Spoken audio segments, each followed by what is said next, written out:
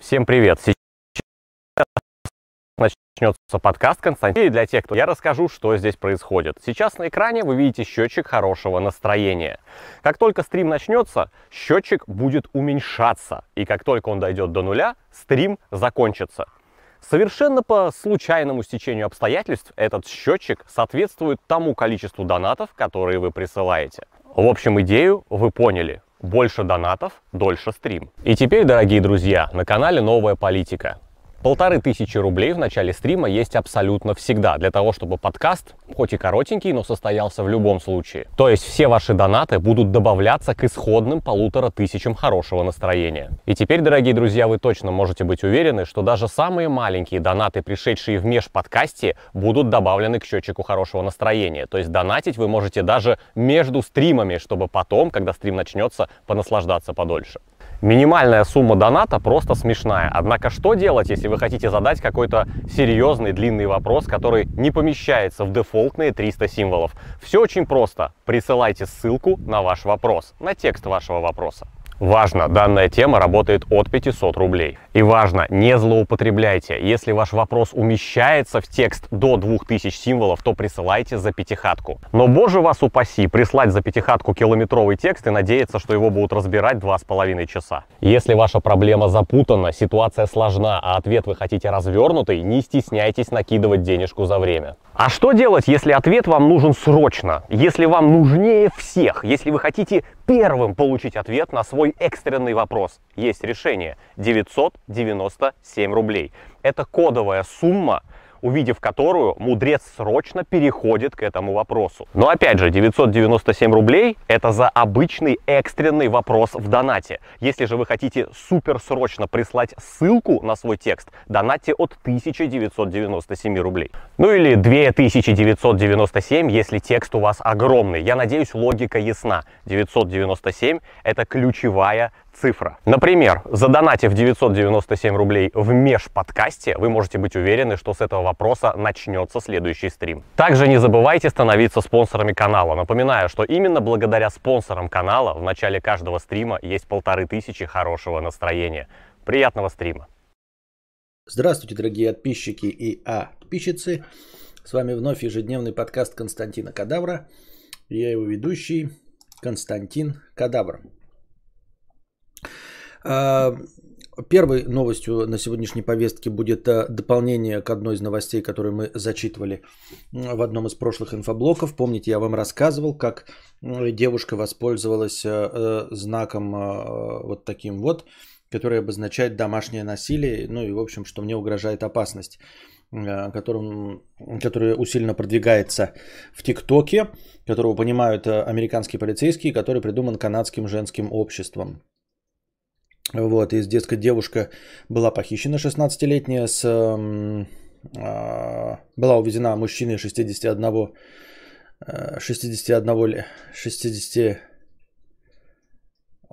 года, 61-летним мужчиной, вот так скажем.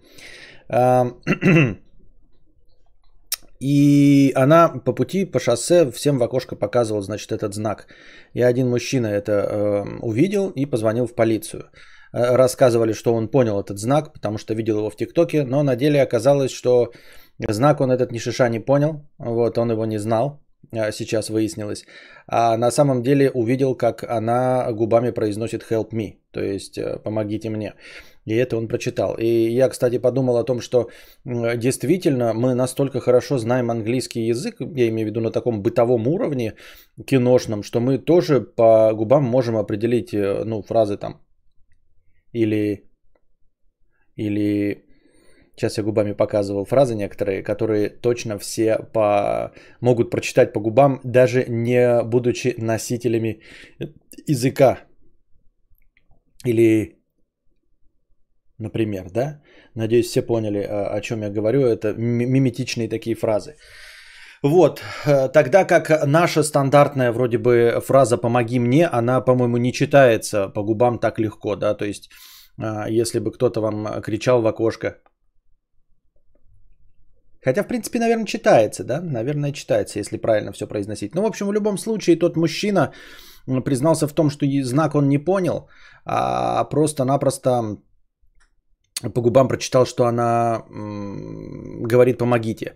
Вот. Он ехал какое-то расстояние вместе с ней, обгонял, ну, вместе с этой машиной, обгонял, пропускал и видел, что девушка, которая там сидит, продолжала показывать всем вокруг какие-то знаки пальцами, которые он не идентифицировал, но понял, что она вроде как плачет, и вроде как говорит «помогите». То есть он просто проявил бдительность и вызвал полицию. Напоминаю вам, да, мы тоже читали новость про адвокатов и все остальное, что, конечно, в драку ввязываться не надо и пытаться остановить, но и потому что пределы допустимой обороны вы не имеете права защищать не себя или не членов своей семьи. Поэтому, если есть какие-то сомнения, вызовите полицию. Тем более не забывайте, что у нас нет никакой платы за вызов полицию, там типа никаких страховок не надо. Максимум, если вы вдруг ошиблись как-то, да, и вызвали полицию, а на самом деле ничего плохого не происходит, то вас просто пожурят и скажут, вы вызвали ложно полицию. Ну, может быть, штраф 500 рублей. Это все равно лучше, чем не помочь и потерять человека. Мне так кажется, я так думаю. Так. Нет, там можно и другое понять. Что, например?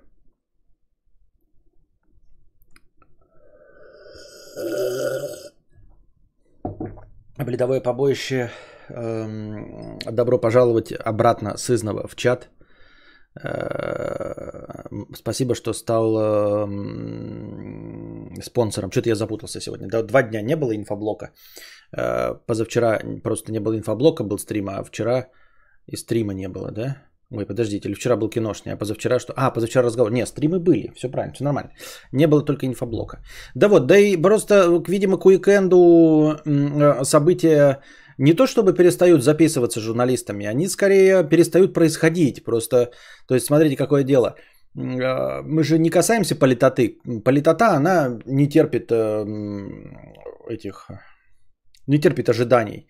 Вот, всякие войны, смертоубийства, коррупция, преступления, вся эта хтонь, она, конечно, ничего не ждет. Но все остальные информационные поводы, они ждут до рабочей недели, понимаете? Суды с Бритни и Спирс, они не происходят в выходные, 5-10 тоже не происходят в выходные, поэтому информационных поводов нет. Их реально нет, а не потому, что их журналисты не пишут. А во-вторых, немножечко просадка по новостям была, потому что я обычно рассказываю о каких-то новостях, не то чтобы происходящих прямо здесь и сейчас. Прошла какая-то конференция по экологии, да, она могла и неделю назад пройти, и 2 недели, и мы все равно к ней вернемся, и о ней поговорим. А тут что-то ничего совсем не происходит, такого, знаете, не привязанного ко времени и в целом, поэтому я оправдываюсь за то, что сам обленился. Вот, а сейчас у нас там какой-то разговор возник, несколько стримов назад, я говорил о том, что фотографий планет, помимо нашей Солнечной системы, не существует. Что вообще информации об этих планетах, при помощи, конечно, каких-то излучений, все дела, но в целом судить о наличии каких-то не светящихся небесных тел можно только по тому, как они прикрывают свет от светящихся тел. То есть где-то там далеко находится какая-то звезда, и наши приборы космические фиксируют количество света, энергии, поступающей от этой звезды. И если там значительное количество света вдруг уходит, то есть падает количество энергии от этой звезды с какой-то периодичностью, то ученые делают вывод, что перед ней пролетела планета. А при помощи сложных математических вычислений они понимают, какого размера эта планета и на каком расстоянии она вокруг звезды вертится.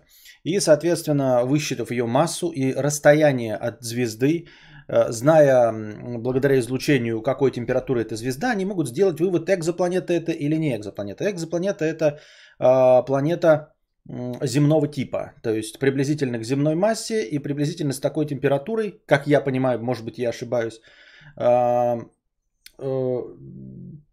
которой может образоваться такая жизнь, как у нас. Я бы сказал вообще жизнь, да, но я вижу и понимаю под жизнью чуть более широкое понятие, чем официальные ученые.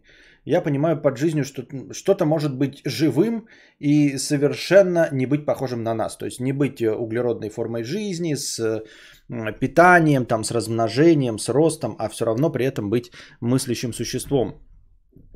Вот. Но земного типа жизнь, то есть в пределах там 0 градусов для замерзания воды, там плюс-минус, да, чтобы было тепло, и чтобы в жидком состоянии была вода, в которой могла образоваться жизнь.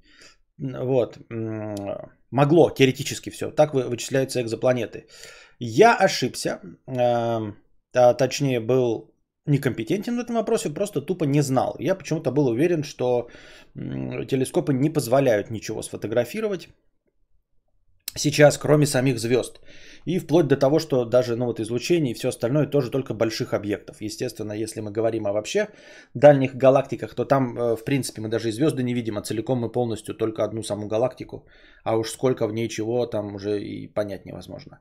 Но в любом случае, оказывается, с 2004 года, мне написали в чате, что я петух, неправ, и что фотографии планет и экзопланет существуют. Фотографии планет я не знаю, сколько там, прям на сотни идет счет, а экзопланет что-то в районе 50. Но опять-таки мы не можем быть уверены в моих словах, потому что я прочитал какой-то один источник, а все источники в интернете это петушиное мнение. Так вот, ориентироваться будем, несколько сотен планет сфотографировано и около 50 экзопланет, то есть земного типа, на которых может быть теоретически жизнь. И это мне написали в чате, и я стал смотреть, искать, правда это или нет. И обнаружил, что да, правда. И наткнулся на одну статейку, в которой были выложены 10 самых известных снимков о космосе. И хотел бы с вами ими поделиться. Там небольшие комментарии, я показываю снимок, небольшой комментарий обо всем этом. И, может быть, делюсь парочкой мыслей об этом. Да, конечно, это будет не так интересно слушать в аудиоформате, но тем не менее. Значит, так. Это все еще инфоблог. Вот, первая фотография на нашей повестке дня сегодня. Это самый первый снимок Земли с Луны. Сделан 23 августа 1966 года. Вот, сделан он аппаратом Lunar Orbiter 1. Не знаю, наверное, есть у него какой-то официальный перевод. Вот такой вот черно-белый снимок. Значит, где-то в нем можно определить, какие континенты там изображены. На заднем плане Земля, да? И вот впоследствии снимки, вот сделанные этим Lunar Orbiter, использовались для вычисления лучшего места для будущей посадки на Луне. Вот, это первый снимок Земли с Луны. Но он называется Lunar Orbiter, я не уверен, что он луноход. Такое ощущение, что он на орбите находится. То есть не непосредственно прям с Луны, с поверхности, а скорее с ее орбиты. Вот. Ой, а почему так? А почему так? Странная нумерация. Не так же у нас идет все. Вот, это уже через 2 года. То было 23 августа 66-го. Была стрёмная черно-белая фотография. Вот она. Да, смотрите какая. А уже через 2 года была сделана вот такая цветная фотография. 24 декабря 68 года. Восход Земли. И вот эта фотография называется «Восход Земли». Многие шарящие в космосе могут сказать, а что это за хуйня насчет восхода Земли? если Луна, а это же с поверхности Луны сделана фотография, если Луна все время повернута к Земле одной стороной. То есть, в принципе, Земля должна находиться в одном положении на небосводе Луны. То вы находитесь на Луне. Если вы не видите Землю, значит вы находитесь с темной стороны Луны, и вы никогда Землю не увидите. Если вы находитесь на той стороне Луны, когда вы видите Землю, то то Земля вообще у вас смещаться по типу не будет, потому что Луна всегда повернута одной стороной. Но на краевых областях, то есть вот на тех вот самых с боков, вот если вы, например, Земля, здесь вот Луна, да, то вот на этих крайних вот все, что по радиусу вот здесь стоят, на этих точках, то там можно наблюдать восход Земли, то есть реально она двигается, за горизонт уходит и выходит из-за горизонта, и это происходит примерно с периодичностью раз в 30 дней. Так написано. Вот опять, вы можете меня попытаться поймать на лжи, да, и говорить, что я некомпетентен, но я взял из интернета. С другой стороны, что это за источник такой интернет? Да? Ну а откуда мне еще брать? Неужели вы думаете, что я не сильно интересующийся этим вопросом вот в такой точной науке могу пойти куда-то там какие-то энциклопедии читать или еще что-то в этом роде? Ну, в общем, написано, что с периодичностью раз в 30 земных суток вот и происходит вот это движение туда-сюда по горизонту, когда Земля уходит для тебя за горизонт и появляется из-за горизонта. И можно наблюдать восход и, соответственно, закат Земли на поверхности Луны. Вот. Снимок был сделан с лунной орбиты астронавтом Билли Андерсоном. Интересно, что тут, конечно, мысль у него возникла после того, как он сделал этот снимок. Кстати, тут все снимки на это намекают. И вообще, если мы попытаемся... Ну, с фотографиями космоса всегда так. Когда мы заговариваем о космосе, вы, наверное, замечали, мы всегда впадаем, точнее, я впадаю в одну и ту же тему. Насколько мы ничтожны, малы и несущественны в масштабах Вселенной. Ну, мне кажется, это стандартное поведение. То есть это та самая дыра на стене, прикрытая красивыми картинками. И как только мы видим настоящие фотографии из космоса, мы понимаем масштаб нашей величины вообще и всех наших проблем. Ну вот, а Билл Андерсон в 2018 году, тот, кто сделал эту фотографию в 1968 году, признался, что сам по себе вот факт того, что он сделал эту фотографию, очень сильно на него психоэмоционально повлиял. Вот, он вспоминал идею, что в мире все крутится вокруг Папы Римского. Ну, в общем, это несколько пошатнуло его веру, скажем так. Религиозную веру его пошатнуло. Мы его, конечно, осуждаем и никого не хотим оскорбить. Вообще он петушара и ничего не понимает. Бог не сидит прямо в космосе. Но тем не менее. Идея, что в мире все крутится вокруг Папы Римского, а где-то в небесах находится большой суперкомпьютер, решающий, вел ли себя я, Билли, хорошо, в этом нет никакого смысла. Вот. Его религиозное убеждение пошатнул сам факт того, что он сам сделал эту фотографию. Дальше. Это у нас фотография База Олдрина, сделанная, естественно, Нилом Армстронгом. Первым человеком, ступившим на Луну. Сделана эта фотография, в общем-то, второго человека, да, ступившего на Луну. Своего коллеги База Олдрина, или не второго, я не уверен. Просто, ну, в общем, во время миссии Аполлон-11. Вот, там в отражении вот этого шлема видно самого, в общем, этого. Ну, а вообще мы все, конечно, с вами знаем, что это пидорас бородатый чмо, надеюсь, он в гробу вертится, блядь, Стэнли Кубрик все это снял. Никакие американцы туда нахуй не летали, это все жиденькая постановка.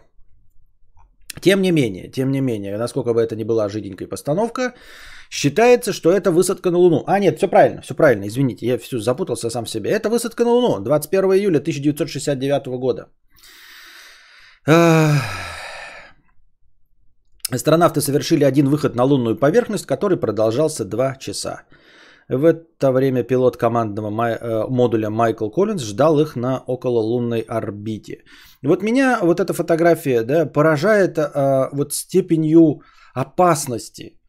И я понимаю, почему сейчас люди не летают. Потому что сейчас какая-то, вот знаете, это политика гуманности, что жизнь каждого человека важна. Об этом показывается масса американских фильмов, да, когда какие-нибудь там отряды людей дохнут, лишь бы спасти какую-то незначительную горстку людей. Или ради одного жертвуют всем. В общем, каждая жизнь важна. Это, в принципе, придерживаются, по-моему, и в армии Израиля с самого начала. Но, тем не менее, вот сама космическая программа полетов на другие планеты, мне она кажется такой фантастически опасной. Я бы просто не выдержал эмоционального напряжения, зная, насколько любое отклонение от стандартно, любое отклонение от плана может привести к смерти. Вот просто я хочу до вас донести тот страх, который я испытываю, вот понимание того, насколько они находятся в опасности. Понимаете, вот смотрите, вы видели все ролики на Ютубе или где-нибудь там в ТикТоке, когда какие-то пацанва бегает по краю пропасти на высоких-высоких этажах? Или как они залазят на какие-то высокие вышки, вот с камеры вот этой налобной экшен снимают, как они там на одной руке держатся или висят за краем здания за одну руку, и у нас ладошки начинают потеть, потому что, ну, спокойно на это смотреть нельзя, у них нет никакой страховки, ничего, они там перепрыгивают паркур на высокой высоте, это прям вообще страхово, знаете же об этом, да? Вот, и мы на это очень страшно смотрим, а при этом на космос вот на этот смотрим, как бы, ну и нормально, и все.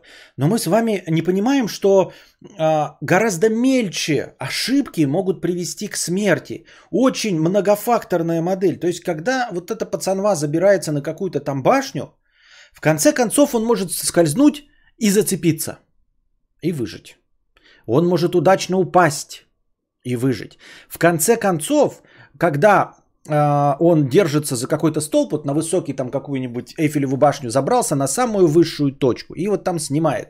Все зависит от него. Вот он держится руками крепко и руки не скользят. То есть они могут заскользить и он упадет. Может сильный порыв ветра ударить, но и он упадет. Но он не умрет от того, что, понимаете, исчезнет кислород. Просто исчезнет кислород. Или из-за того, что автобус, который везет вот этих товарищей домой, просто уедет. Ну, просто уедет по какой-то причине. С ним что-то случится, загорится автобус. Вот ты стоишь на Эйфелевой башне, и внизу автобус твой загорелся. И все, это твоя смерть. Ты держишься хорошо, руки твои не вспотели, порывы ветра тебя не отрывают. Но на этой башне больше никого нет. Никто никогда за тобой не поднимется, понимаете? Что бы ни случилось. Они совершенно одни на Луне.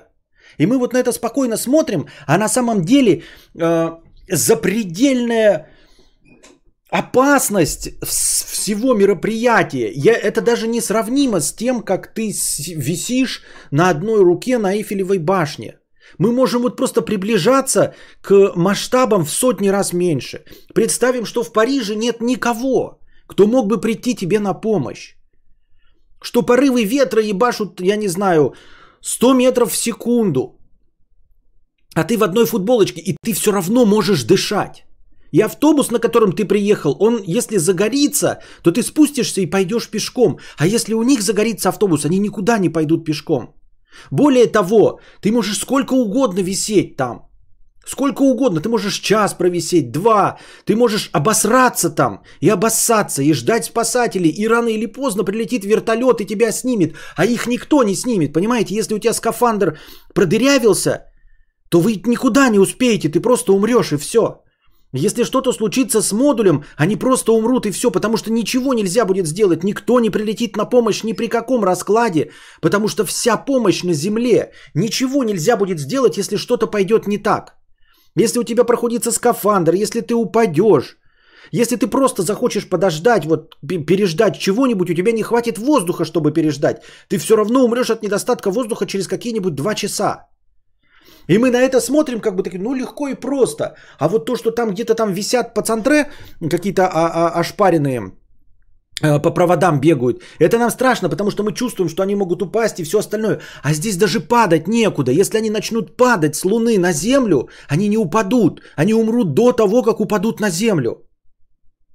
Понимаете? Ничего. Вот и они могут упасть на моменте взлета, на моменте приземления. Просто если что-то пойдет не так, и они сгорят в атмосфере. Если сгорит корабль, не сгорит, упадет, не полетит, не останется на месте, они останутся на Луне и умрут. Если у них прохудится скафандр, они умрут, еще и в холоде.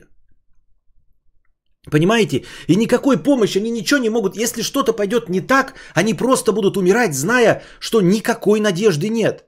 Понимаете, даже когда тонет какая-нибудь, боже упаси, подводная лодка, все равно есть хотя бы надежда, что можно успеть. Иногда не успевают, но есть надежда, что успеют. Можно стараться, можно и со всех сил стараться. Не успеть, но стараться, понимаете. Есть и люди, которые там, они будут надеяться. А вот эти не будут надеяться. Если что-то пойдет не так, вот понимаете, вы просто увидите, такие, бах, что-то пошло не так. И ты такой, и все. И в этот момент ты понимаешь, что все, мимо никто не... Вот когда ты летишь на самолете, да, и с самолетом что-то пошло не так. Вот почему люди не любят самолеты и боятся самолетов. Вот в машине что может пойти не так? Лопнуло колесо, при лучшем раскладе ты остановишься. При худшем раскладе перевернешься.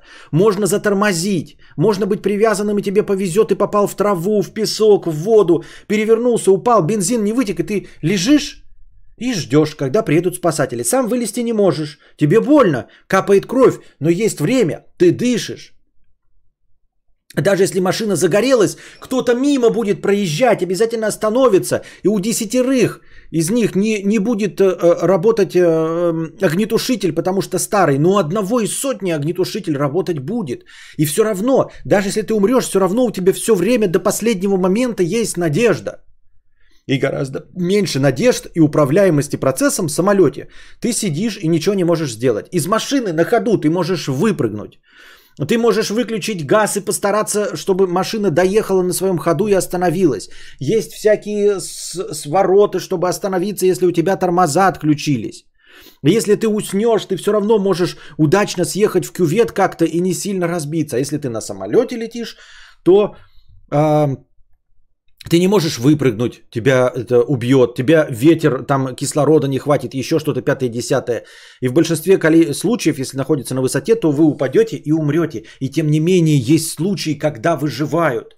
Понимаете? А теперь представляете, вот масштабы и варьирование удачи на Земле. Ты едешь на 3-тонной штуке, потом в самолете ты в 100 раз опаснее. А теперь представьте, что вы в космосе. Вы в космосе и не просто в космическом корабле, который просто дальше, чем самолет. То есть, если что-то пойдет не так, вы там долго еще пролетите, может быть, попытаетесь вернуться. Нет, вы вылезли из этого самолета, высадились на другой планете. Высадились на другой планете. Вы представляете себе? Там масштабы опасности тысячи, и ты ничего не можешь сделать. Ни при чем. Вот если вы чувствуете себя не в безопасности на самолете, то представьте, насколько не в безопасности чувствуют себя они.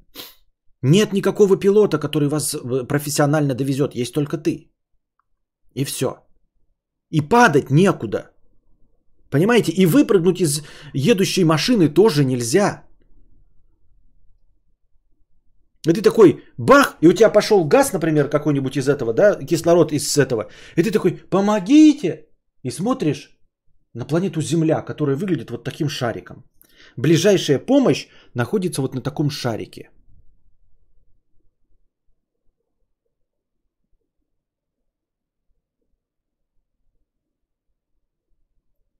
И представьте теперь степень нервного напряжения. Если что-то пойдет не так, если это ты провалдонишь, никто не исправит. Никто не исправит, никак не поможет. И тебе не поможет просто время. Я говорю, даже если ты в самолете, ты, может, упал, а может, повезет и упаду. Может, повезет и упаду, и все будет хорошо. Да? Ну, в смысле, выживем. Бывают же, выживают, да? Удачно сядем. А если на машине, я могу выпрыгнуть из машины. А если нет, упал, да, в лесу.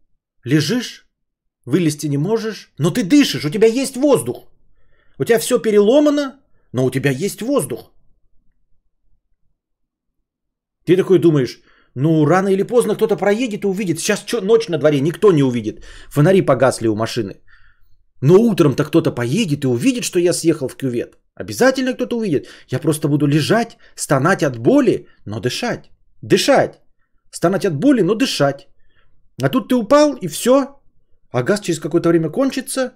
И никто не придет, никто мимо не проедет, ни сейчас, ни завтра, ни послезавтра. Более того, все будут знать о том, что происходит с Земли, и ничего не смогут поделать, и никак не смогут тебе помочь.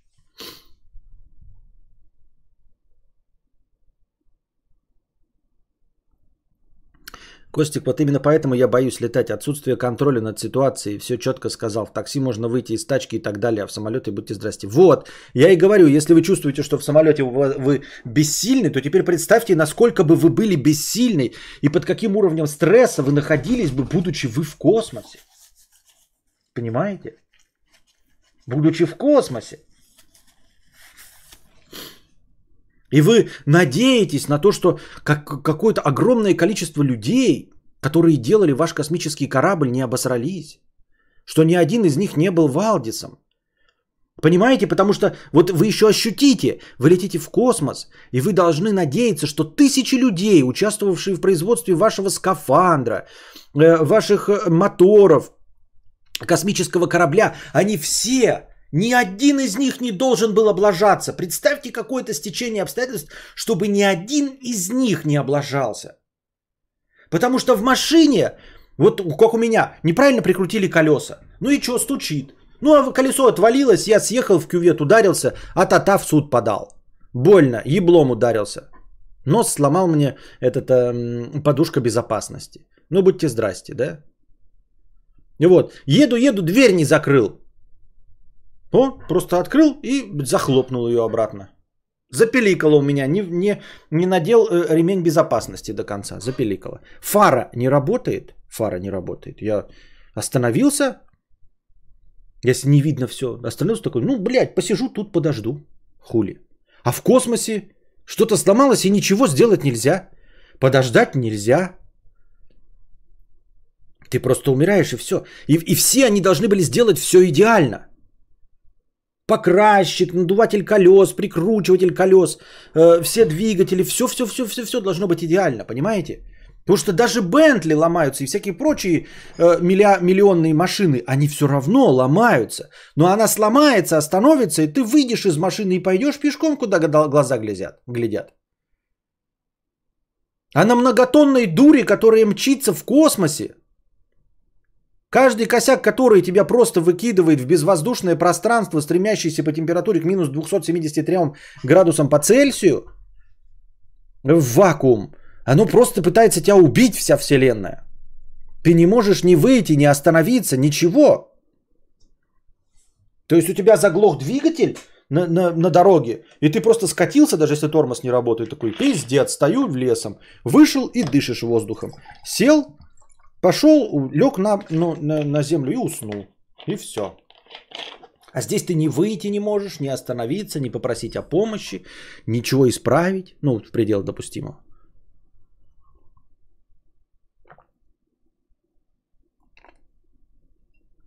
О, Даздал Кураж, 16 месяцев подписчик. А будто только вчера ввели спонсорство. Такие дела.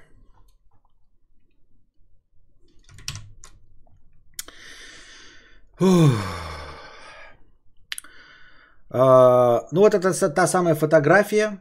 Она называется «Голубой шарик». И когда говорят про нашу Землю «голубой шар», имеется в виду вот именно отсылка к этой фотографии. Потому что на этой фотографии она выглядит как голубой шар. Хотя она, ну, несмотря на то, что покрыта океанами, она все-таки с зелеными поверхностями, с желтым. Но именно как голубой шар она выглядит на этой фотографии. Эта фотография называется «Голубой шар». И все фразы типа «мы на нашем маленьком голубом шарике» отсылают нас к этой фотографии. Чем она примечательна? Ну, во-первых, она одна из ранних фотографий, да, цветных, 1972 года. Вот, сделана с космического корабля Аполлон-17 экипажем. НАСА, видимо, с точки зрения пиара, злонамеренно не озвучивает, кто именно сделал. Дескать, все в экипаже космического корабля одинаково важны, чтобы никто не становился просто так героем за то, что сделал вот этот вот знаменитый снимок. Поэтому они не озвучивают, кто именно из экипажа Аполлона-17 сделал эту фотографию. 7 декабря 1972 года. Прекрасна эта фотография тем, что она идеально освещена. То есть она не как месяц, так чтобы видно было, знаете, ну, когда тень от солнца. И Землю, ну, видно как месяц, то есть как растущий или убывающий месяц, как на Луне.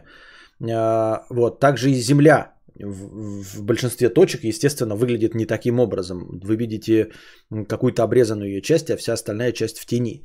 Здесь вы видите идеальный ракурс, при котором вся наша Земля освещена. Ну и удачность состоит в том, что видны, ну, вместе со всеми тучами, да, довольно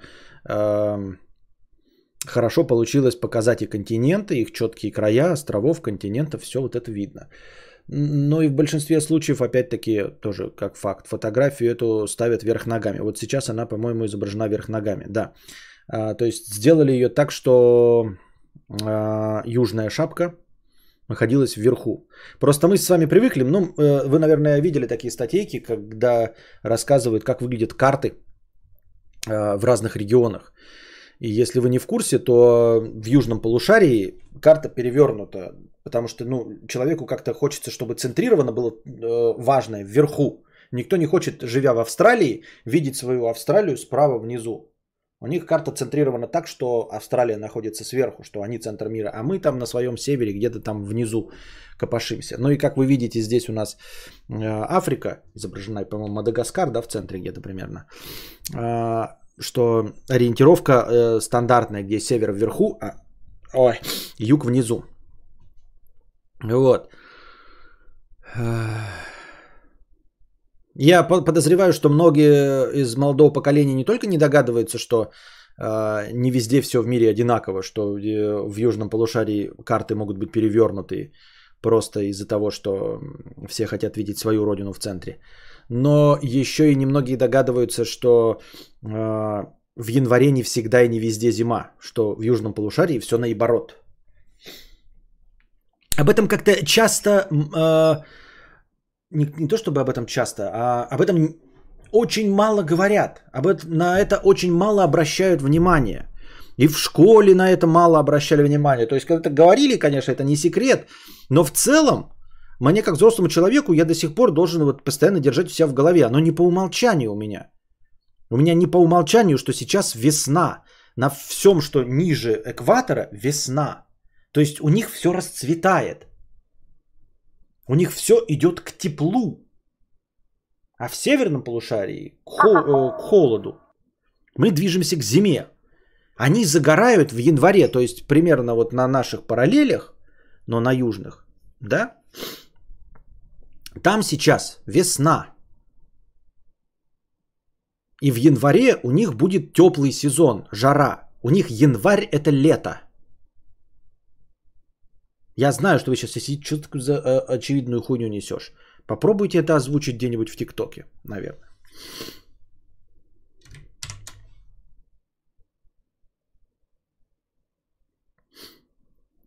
Да, сколько там у того южного полушария? Так. Это первое изображение, дорогие друзья, Марса. От 20 июля 1976 года, всего через 8 лет после посещения Луны. Вот. Это, естественно, ну, на Марсе мы еще пока не были, поэтому искусственно долетевшая штука. И вот ее ножка изображена справа. Это первое изображение Марса. Сделала на ее марсианская станция Викинг-1. Так. Это, значит, у нас большое красное пятно на поверхности Юпитера. Один из первых снимков Юпитера, сделанный Voyager 1, 25 февраля 1979 года. Ну, красное пятно, понятно, где оно, красное пятно. Это на самом деле ураган. Вот, Юпитер это газовый гигант. Я попытался найти, еще тоже на это время потратил, попытался найти, есть ли какие-нибудь, ну хотя бы 3D модели. Очень интересно посмотреть, как выглядит поверхность Юпитера, что такое газовый гигант. То есть он весь покрыт какой-то жижей, типа, и ты не можешь нигде, нет твердой поверхности, вообще твердой поверхности нет. То есть оно все как-то, где-то вот какие-то слои, ты просто, как знаете, как в какую-то жижу погружаешься, пока не застрянешь в достаточно плотной поверхности. Или как это происходит? Можно ли там что-то увидеть или просто сплошная зависть песка и ветра? Вот это большое красное пятно. Я пока смотрел ролик, еще узнал, что это вот ураган. Вот так вот он выглядит. Он огроменный. Он пиздец какой огроменный. Дело в том, что вот в этом круге могут поместиться 3 Земли. 3 Земли могут поместиться в этом круге. Вот этот ураган, там скорость ветра достигает 500 км в час. То есть там просто какой-то адок находится. Это вот вихрь, это, грубо говоря, смерч на поверхности Юпитера.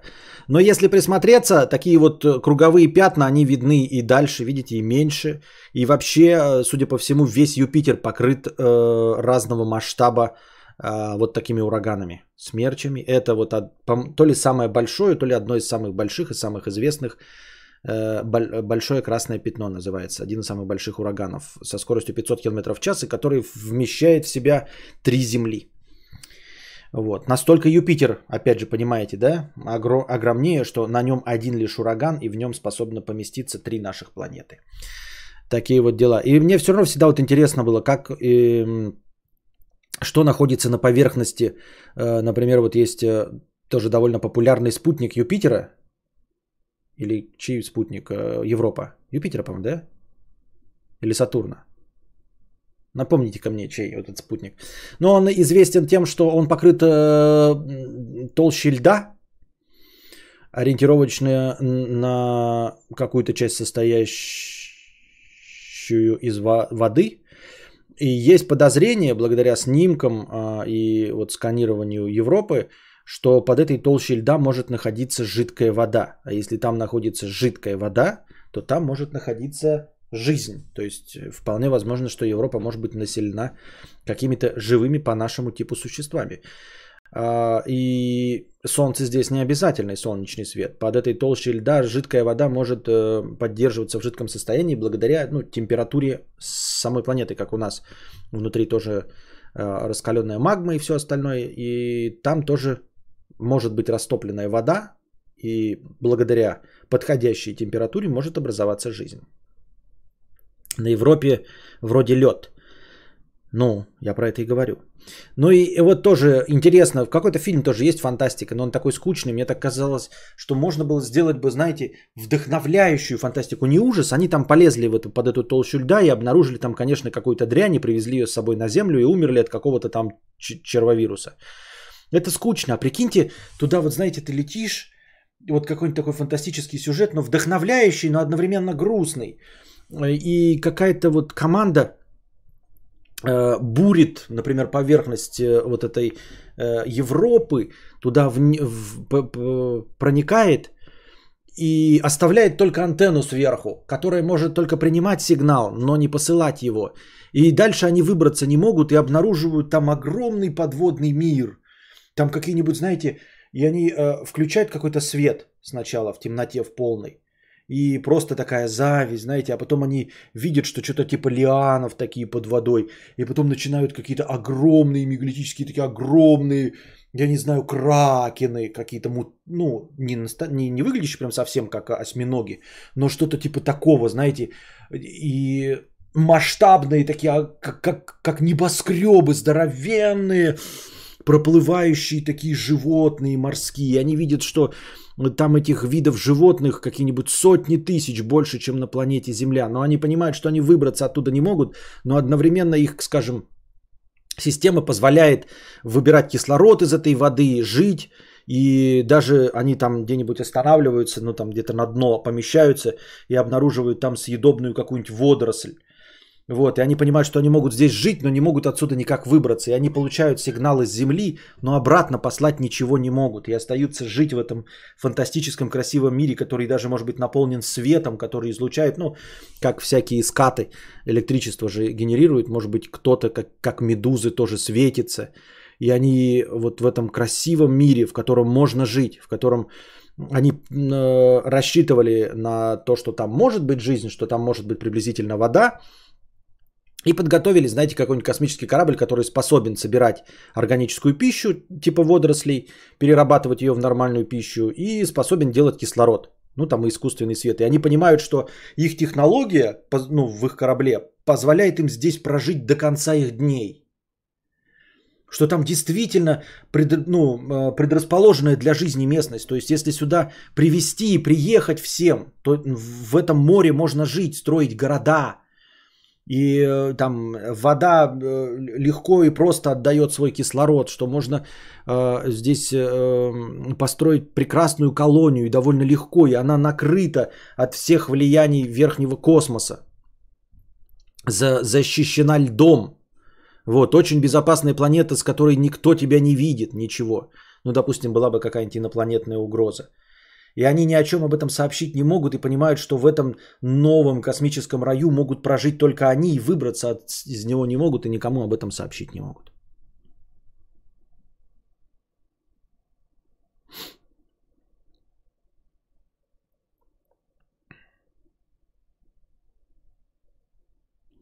Юпитер странная планета, сгусток газа, вообще непонятная, собственно. Вот я и говорю, там нет как таковой поверхности, что ли, или что, или как, или почему. Если правильно помню, то у них твердое только ядро, а дальше водород в очень плотном, но не твердом состоянии. А дальше газ и другие. Но по факту это прямо очень сильные догадки, все может быть... Вот да, и поэтому и нет никакой сгенерированной картинки. То есть нам показывают фантастические фильмы все вот с планетами, поверхностями, да. В том же Интерстелларе, то, что было вот водой покрыто, да, которое с большими волнами. Это все очень интересно. А вот на газовом гиганте это как? Может, там от края, вот то, что мы видим, еще вглубь можно лететь и лететь просто сотнями тысяч километров.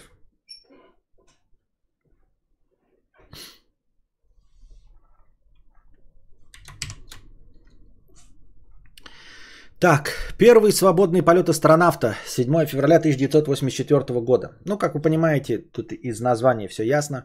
До этого просто все выходы космонавтов, они обязательно были специальными тросами привязаны, чтобы не отстегиваться, потому что если ты потеряешь связь с кораблем, ну, то есть какой-то физический контакт с кораблем, то это пизда. Ты не можешь не вернуться, ничего, и все, прощай оружие. Вот, а здесь уже скафандр впервые снабжен теми самыми моторчиками, которые вы видели в фильме «Гравитация», ну и во многих других фильмах, которые подстреливают. В общем, вот все это у него, у этого товарища Брюса Маккендлиса, первого астронавта в свободном полете. Понятно, что если не отталкиваться, да, от корабля, то ты будешь вместе с ним двигаться, как его спутник. Но в целом всяческое может произойти в космосе. Мне кажется, это вот тоже по уровню страха, это просто пиздец. Это вот отпрыгнуть от космического корабля и надеяться на то, что твои моторчики тебя смогут туда вернуть. Но это ж просто тоже уму непостижимо. Это уму непостижимо. Просто если вот что-то не так, все, ты отлетаешь. И вот как в фильме «Гравитация» показывалось, еще в каком-то тоже фильмах, ты просто вот отлетаешь и даже и сделать ничего не можешь. То есть ты не можешь не плыть вот в воде, ты можешь из последних сил стараться выплыть, из последних сил тебя вода будет засасывать, и ты будешь плыть, и ты все равно будешь двигаться, и может быть вырвешься на поверхность или куда-то хоть выплывешь, или можешь в конце концов утонуть. Да, ну то есть дать себе опуститься на дно и оттолкнуться от этого дна. А здесь ничего, это безвоздушное пространство, ты не можешь ни от чего оттолкнуться. Ты просто барахтаешься, и все. И ничего. И вот ты, прикиньте, самое страшное, что может быть, например, у тебя вот этот мотор не сработал или не было у тебя ну, его. И ты не прищелкнул тросик или еще что-то в этом роде. Вы понимаете, что ты ничего не сможешь сделать вот на расстоянии руки. Вот ваша камера и вот я, например, да, в космосе. Я отстегнулся, вот я не оттолкнулся, ничего. Ну, то есть совсем вот там какая-то мини-энергия, да, чтобы натолкнуть. Все. И я вот на расстоянии 10 сантиметров, если я вот все, и ты вот так вот, и прикинь, ты умер вот в таком положении. Вот ты вот так вот, и все, и кончился. И в 2 часа, вот сколько у тебя было кислорода, ты все пытался, вот так вот, чего-то толкался, переворачивался, пытался сделать какой-то там эффект этого буравчика, еще что-то. Но совершенно ты не можешь ничего сделать, ни от чего оттолкнуться, ни обратно, ни от туда, ни сюда. И вот прикиньте, в 10 сантиметрах от космического корабля вот ручка дверная. И ты вот так вот барахтаешься, и ничего сделать не можешь.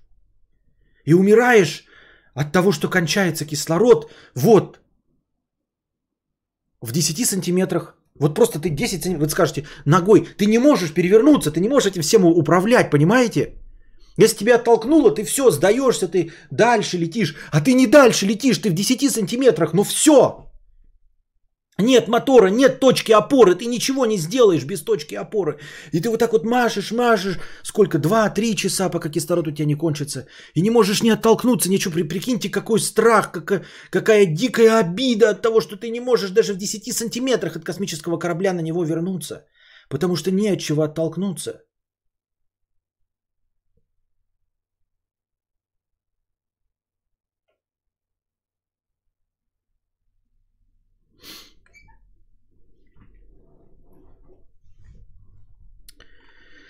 МакЭллен совершил 2 выхода в открытый космос общей продолжительностью чуть менее 12 часов. Это тоже один из самых известных снимков, показывающий, насколько мы в масштабе маленькие. Мы здесь, планета Земля, это вот светлая полоса, видите, светлая полоса, а на светлой полосе, вот примерно, вот куда я пальцем двигаю туда, да, вот прям параллельно, не параллельно, а вот прям куда пальцем показываю, прямо двигайте, видите, белая точка на светлой полосе, это планета Земля. Это и есть планета Земля. Бледно-голубая точка. Фотография сделана 14 февраля 1990 года. Спутником, или как это, этим Voyager 1. Сделал его с Земли по просьбе космонавта Карла Сагана. Он же еще автор книжек и всего остального. В общем, когда уже свою миссию Voyager 1 закончил, он там обратился в НАСА. Voyager, что с ним будет случиться? Они его развернули и сфотографировали с расстояния в Землю, с расстояния 5,9 миллиардов километров. 5,9 миллиардов километров они сфотографировали Землю. И он вот эту фотографию у них попросил для того, чтобы проиллюстрировать, насколько мы ЧСВшны и высокомерны всей своей цивилизацией, да, это вот просто в пределах нашей Солнечной системы наша планета настолько мала, а мы тут что-то, войны какие-то устраиваем, страдаем от любви, всех, кого мы знали когда-либо, все, о ком вы слышали, все драмы, которые были, духовные, да, и ментальные, все маньяки, и страшные убитые, сожженные дети, изнасилованные люди, все трагедии, они находятся вот на этой маленькой белой точке. И все остальное пространство о них даже не знает, и ни на что повлиять не может. Демонстрация человеческого зазнайства. И символом ничтожности воображаемой значимости человека перед космосом. А вот это как раз то, что я искал изначально. Это первый снимок экзопланеты. Апрель 2004 года. Ну вот это, соответственно, звезда. Или что там, это коричневый карлик. Или кто там, сейчас узнаем. И рядом с ней вот красненькая эта планета. Это фотография конкретно планеты. За пределами нашей Солнечной системы. Экзопланетами называют объекты планетарной массы, которые находятся вне Солнечной системы. А тут видите, тут, судя по определению экзопланеты, это не то, что находится на определенном расстоянии или теоретически могут иметь температуру, необходимую для воды в жидком состоянии, чтобы иметь жизнь. Нет. Тут говорится, что экзопланета это всего лишь объект планетарной массы, который находится вне Солнечной системы.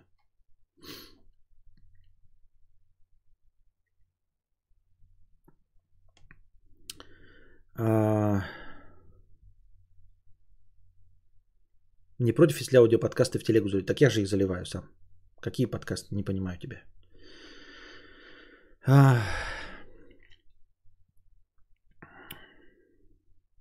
Долгое время астрономы считали, что сделать снимок экзопланеты задача неразрешимая, так как эти небесные тела слишком тусклы и далеки, чтобы их можно было запечатлеть на пленке. Однако в апреле 2004 астрономам это удалось. На снимке объект 2М1207Б, вращающийся вокруг коричневого карлика. Коричневый карлик это... Ладно, не буду шутить. Идем дальше.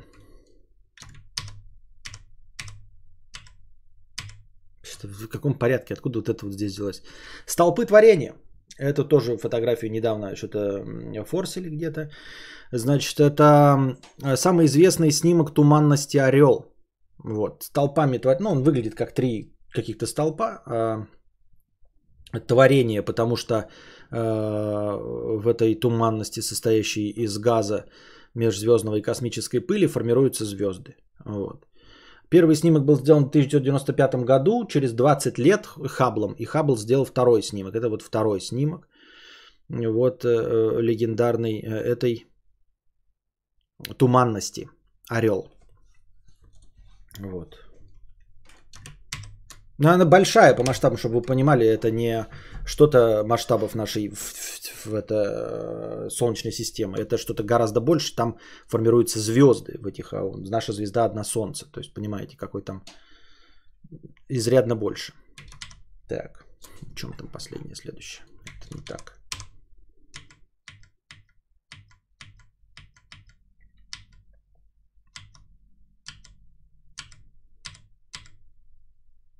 Во.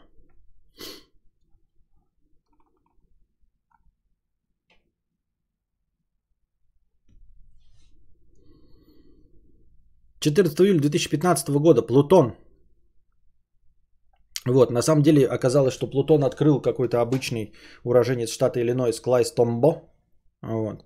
В 1930 году. А это уже один из самых точных современных снимков Плутона, сделанный аппаратом «Новые горизонты», который, по-моему... ну да, он как раз летел именно к Плутону, а вот ту предыдущую фотографию, которую мы видели Юпитера с его большим красным пятном, она была тоже сделана этими же самыми новыми горизонтами, New Horizons. Только они были изначально посланы на Плутон, но пролетали мимо Юпитера и сделали фотку Юпитера, которую мы смотрели выше с большим красным пятном. А это вот, собственно, цель полета «Новые горизонты». Плутон, который то планета, то не планета, с расстояния 35 445 километров. Ни о чемное расстояние, если честно, да, даже в масштабах автомобиля. То есть меньше, чем окружность планеты Земля. Не радиус, не диаметр, а окружность. Окружность планеты Земля 40 тысяч километров, а это 35 тысяч километров расстояние до Плутона. Ну, прям близехонько. Ну и опять в масштабах космоса и планеты, я думаю, что New Horizons смог бы на нее сесть. Вот тоже интересно. Вот она выглядит так, да, пустая.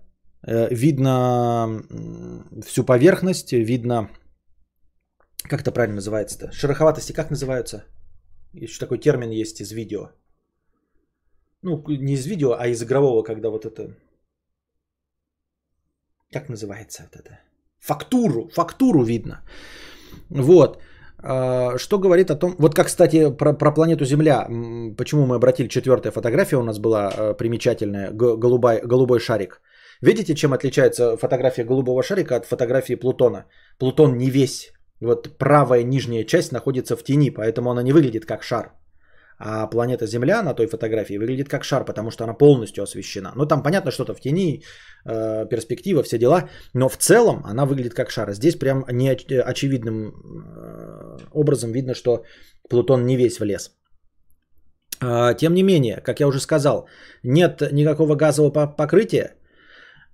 И вот что интересно на поверхности? Как он? Он как на Луне? Ну, то есть там какие-то вот бугорки. Что... На Луне же что-то двигается, да? Кто там у нас увлекается? Текстура. А я что сказал? Фактура. Ну, фактура это, ну, то же самое, это то на обоих фактура. Не очень отличаю эти термины, но примерно понимаю. Но объяснить не могу. Текстура, правильно. Вот, и на этой поверхности что? Вот что такое вот там, где светло, в центре пятно, а вот темное пятно, там какая-то другая, ты опускаешься и там все в коричневом песке? А опускаешься в светлое пятно, там все в светлом песке. Так? А что, там есть вообще хоть что-то? Ветры какие-то или что-то? Ну, какая-то поверхность есть? Или ты просто стоишь вот в тишине, и тебя никуда ничего? И ничто, и ни зачем. И ничто никуда не двигается.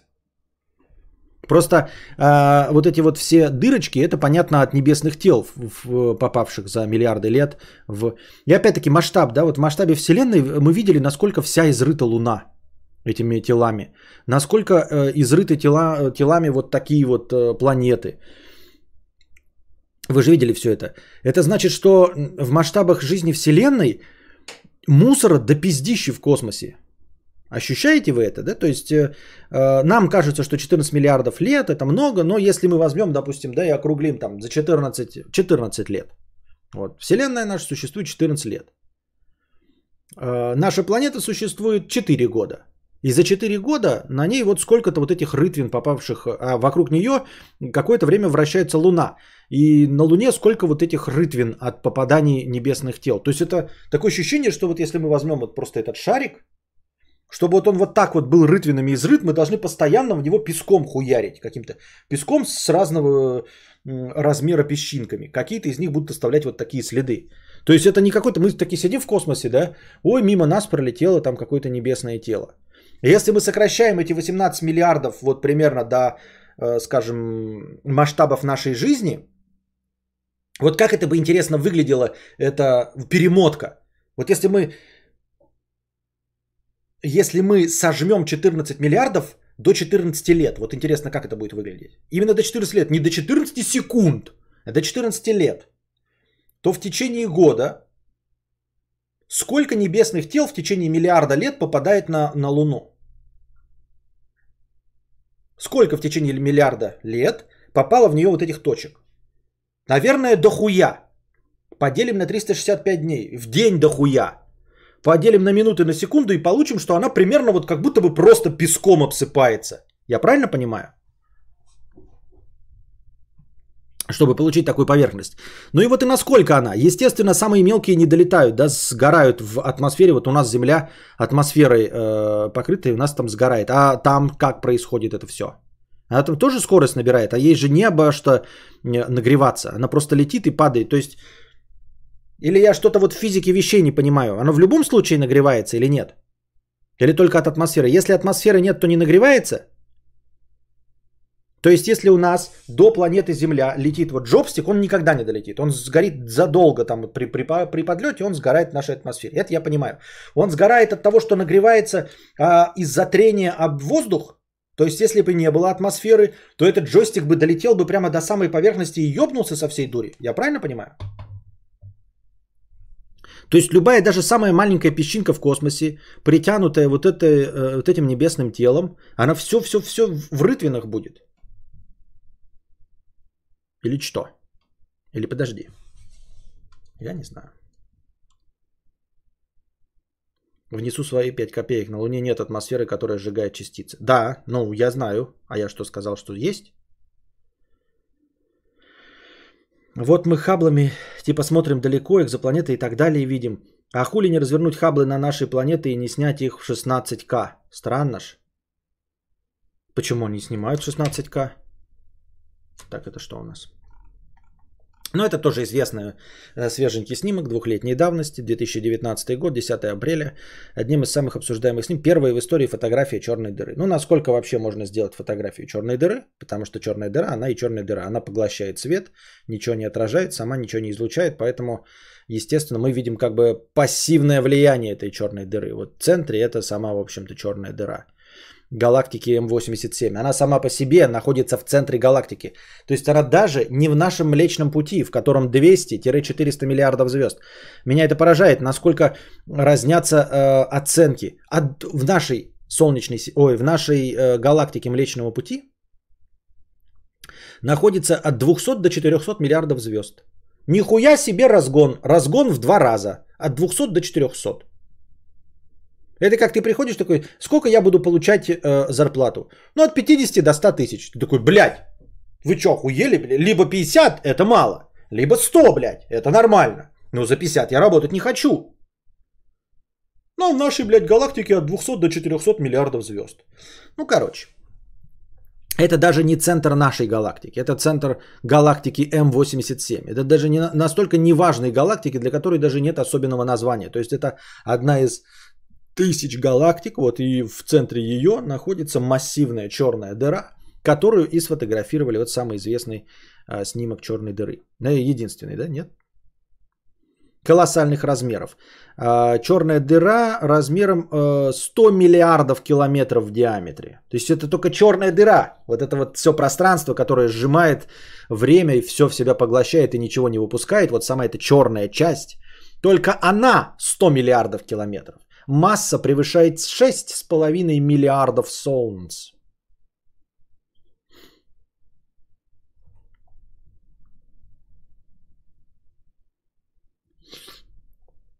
Так я не говорил, что на Луне нет атмосферы. Не понимаю, почему у меня даже 5 копеек вставляете. Так вот, я и спрашиваю, я просто не в курсе дела. То знаете, вот такие мелочи. Не объясняют. То есть вот самая маленькая частица вот полетит вот на Луну, и ей не обо что будет нагреться, и она со всей дури въебется. Я правильно понимаю? То есть ты можешь просто стоять на поверхности Луны, и тебя нахуй убьет камушек, который ты даже не видишь. Он не нагреется, он не будет светиться, ничего. Он просто будет лететь и въебется. И убьет меня нахуй, да? Ну, убьет меня, блядь. Потому что планета здоровая, ее будет притягивать даже Луна с гравитацией в 6 раз меньше, а в охуевшей скоростью. Я правильно понимаю?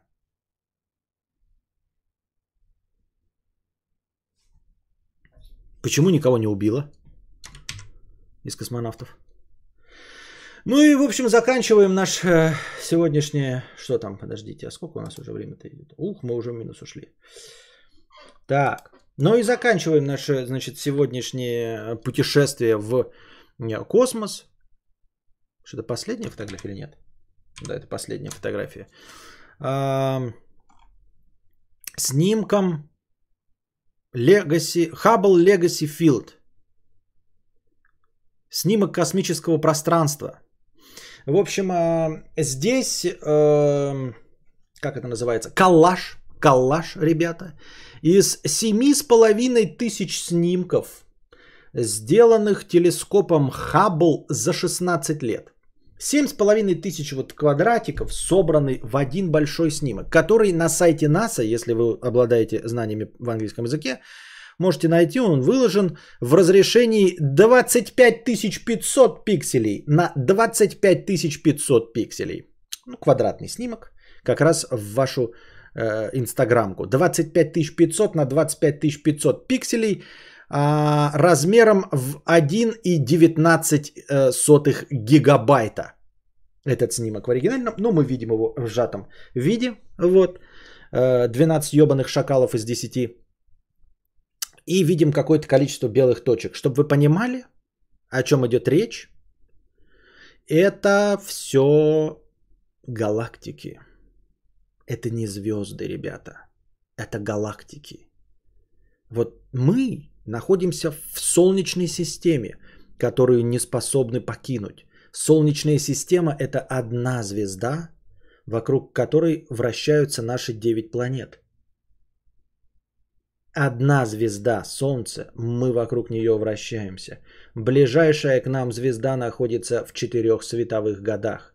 То есть, чтобы до нее долететь, при максимально возможной, согласно физике, скорости, нам потребуется 4 года. Мы находимся на одной звезде. Таких звезд в нашей галактике, спирали с перемычкой, от 200 до 400 миллиардов. От 200 до 400 миллиардов.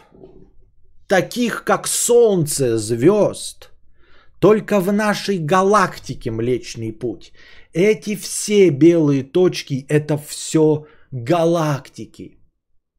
Их на этом изображении 250 тысяч. Это не весь космос. Это не все, что вокруг нас. Нет.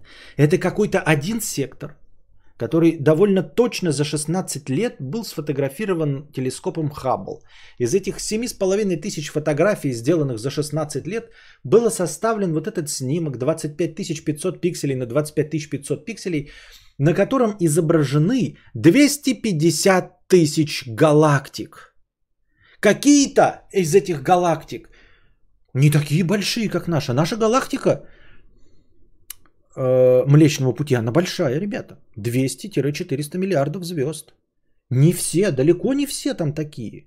Некоторые галактики там карликовые. Там всего несколько миллиардов звезд. Всего несколько миллиардов звезд в некоторых галактиках. И таких галактик на этом снимке 250 тысяч. Вот в любую из этих 250 светлых точек можно влететь. И в пределах нее лететь 105, вот, например, диаметр нашей галактики 105 тысяч световых лет, чтобы долететь до Солнца. И еще от Солнца 6 минут на предельно максимальной в физике вещей скорости лететь до нашей планеты, на которой сидят какие-то хуйки и решают, хороший фильм «Аватар» или нехороший.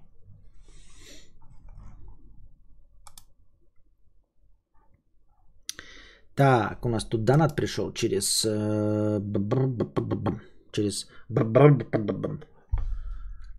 Телеграм. Сейчас его добавлю, и он нам позволит,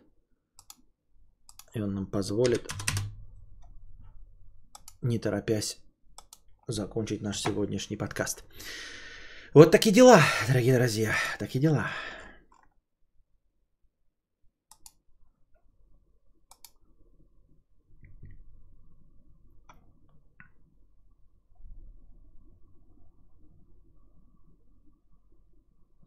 Один миллион секунд – это 11,5 суток. 1 миллиард секунд – это 31,75% лет. 31,75 лет.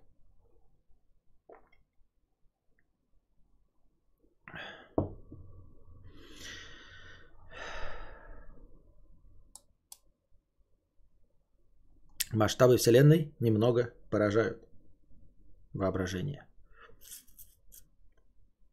Наверное, мы потратили сегодня 1:07 на обсуждение этого всего. Пожалуй, это получилась практически лекция, да? Не лекция, извините. Это получился тематический подкаст. Я думал, что это всего лишь кусочек информационного блока, а это, наверное, скорее всего был тематический подкаст. Не полуторачасовой, конечно, но нормальный такой часовой тематический подкаст, где мы рассмотрели 12 фотографий, и я их обсудил. Согласитесь? Оставим новости на следующий завтрашний подкаст, и сейчас перейдем к ответам на вопросы. Насколько у нас хватит времени? Пам-пам.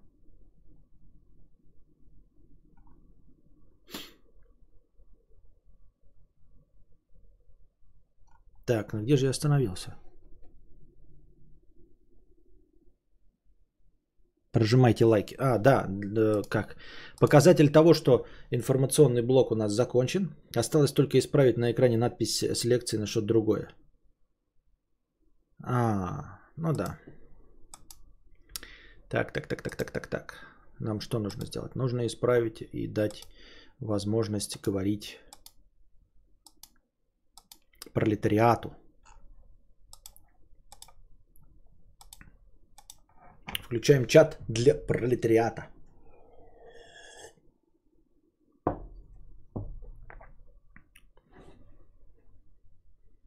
Вот такие лекции да почаще бы. Ну да кто же знал, что это вообще это был информационный повод, думал я. Но он занял весь подкаст, весь информационный блок. Так вот, надеюсь, вам понравилось. Ставьте плюс, если вам понравилось. Ставьте минус, если вам не понравилось.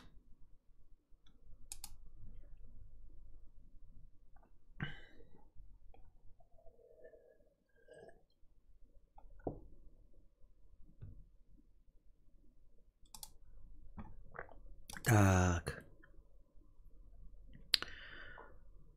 Куда я? Что я делаю? Так.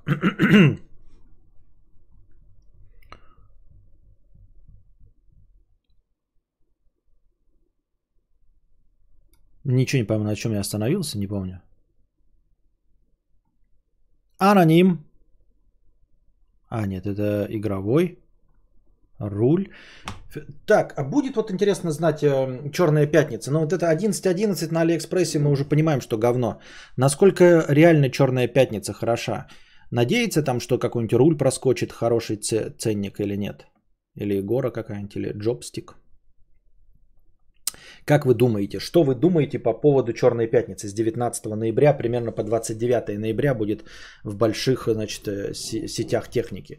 Мы не говорим, естественно, и не обращаем внимания на скидки на носки в H&M. Мы говорим про то, на что стоило бы потратить деньги. Что-то стоимостью 5000 стало стоимостью 3000 или 2500. А какой вопрос я задал, плюс или минус? А какой вопрос я задал? Я забыл уже, какой вопрос я задал.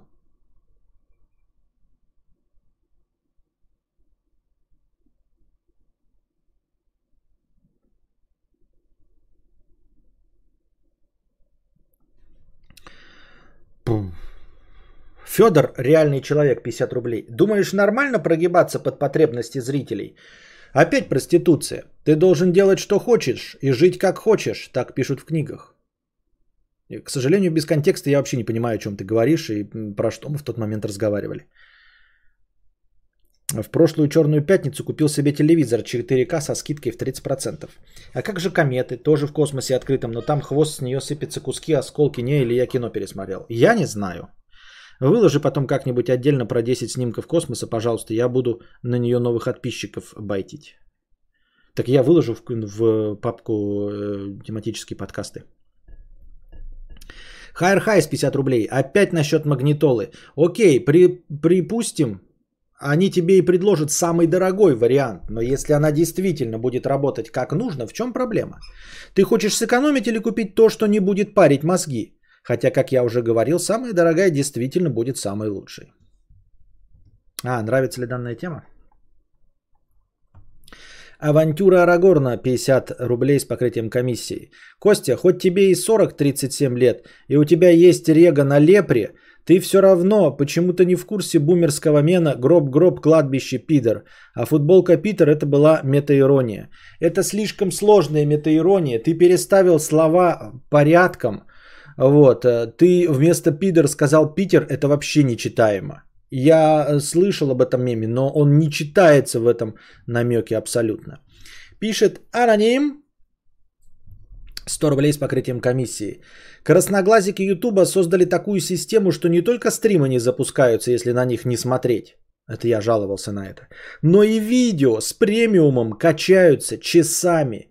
И я цитирую. Идет скачивание. Не закрывайте приложение, чтобы оно завершилось быстрее.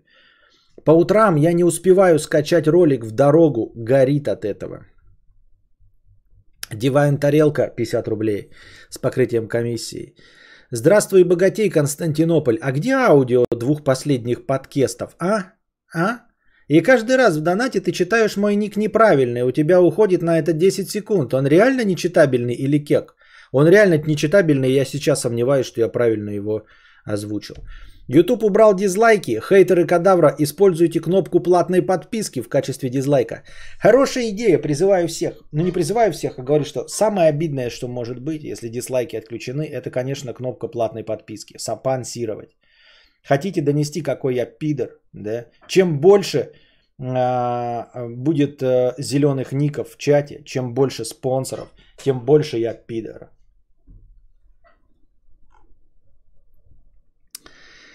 Петуч 50 рублей. Константин, а можно вас попросить в качестве бонуса для кино в кинцо в конце оставить оценку на ИМДб или Кинопоиске? А зачем? А зачем? Кому это нужно? Чтобы что? Ну типа зачем? Ну просто сервисы Яндекс такие петушарные просто, как вот твой ник, Петуч. Они такие объебанные, такие сраные. Я же пытался, я завел себе аккаунт, в котором расставил оценки, ну, в большинстве фильмов, которые вспомнил, там по топу 250 Кинопоиска прошелся. Это же делали ебаные, блядь, программисты. Ну, не хорошие программисты, а ебаные, потому что постоянно, блядь, деавторизация какая-то происходит. И это проблема не с браузером, а не со мной, потому что я же не деавторизуюсь из других сайтов. Значит, проблема только с ними. И это ебет, блядь. Меня еще ебет, что кто-то вот в современном мире, знаете, какие-нибудь магазины авторизуются не по коду, присланному на номер телефона. Я считаю, что это зашквар. Если заходите в какой-то магазин, и он требует у вас регистрации по почте, да, или вот требует там типа восстановить это почта и пароль, там завести, восстановить или что-то в этом роде. Уходите нахуй из этого магазина. Ищите магазины нормальные, которые авторизуются по номеру телефона и присланному по этому номеру телефона коду. Я считаю, что это просто прошлый век. Это какая-то полная хуйня. В современном мире запоминать пароли, ну это просто зашквар. Столько магазинов, где ты заходишь, просто вводишь номер телефона, тебе приходит 4-циферный пин-код, ты входишь и все. И там запоминается все. И когда у тебя есть телефон, ты просто можешь войти с любого. А вот эта педристичность, когда ты заходишь с телефона и должен, блядь, на этом маленьком телефоне пароль вспоминать и вводить его с клавиатуры телефона. Ну, это же кончено, согласитесь. Давайте даже сделаем вот такой вот информационный опрос.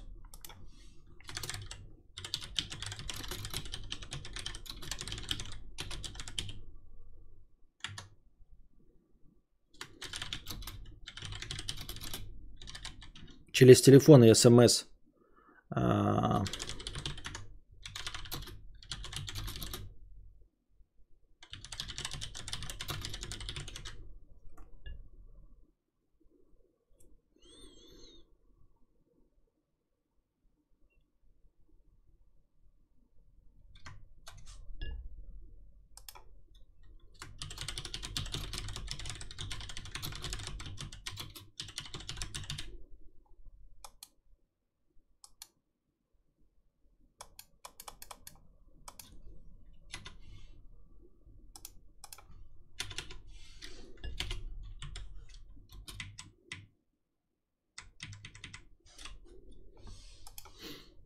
Ой.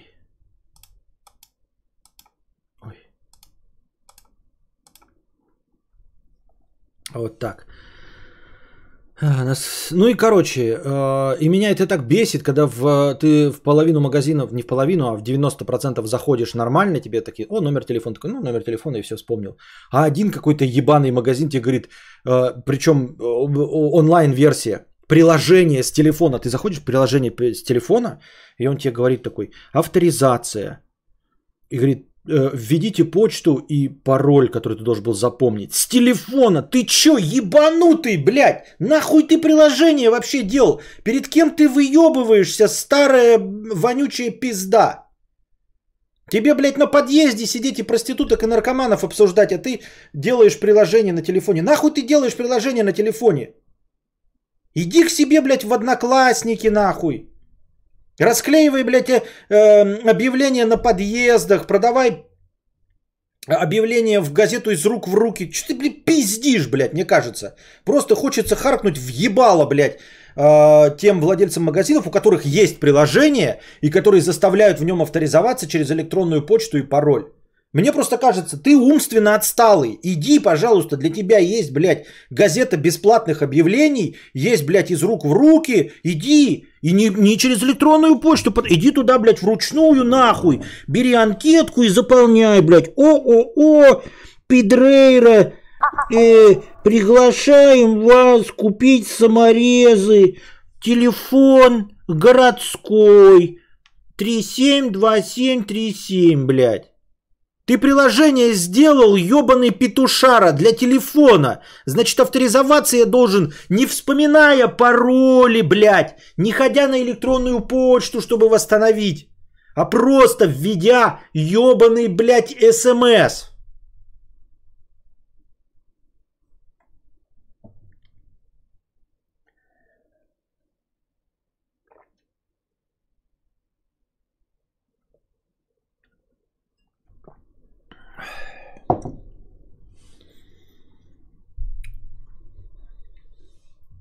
Я так думаю, мне так кажется. Ну и, короче, Яндекс так себя ведет же, так же себя ведет на Кинопоиске, блядь. Поэтому это просто боль заходить туда. Я подозреваю, что и МДБ тоже такая же боль. И я не собираюсь запоминать пароль. Поэтому я не буду этого делать.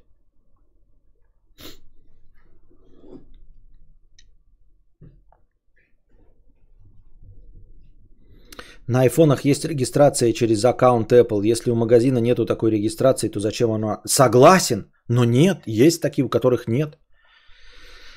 Генелис 1999 рублей. На iOS приложение YouTube отлично ищет видео по ссылке. Вставляешь ссыль в поисковик, и первый результат – нужное видео. Только что проверил. Да? Да? Ну-ка, давай-ка. Сейчас, блядь, въебу какую-нибудь ссылку. Пам-пам-пам-парарам. Во, хороший вариантик, ну-ка. Сейчас я проверю. Сейчас я проверю, блядь.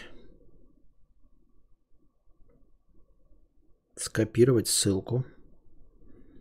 Открываю приложение. Ебашу в поиск.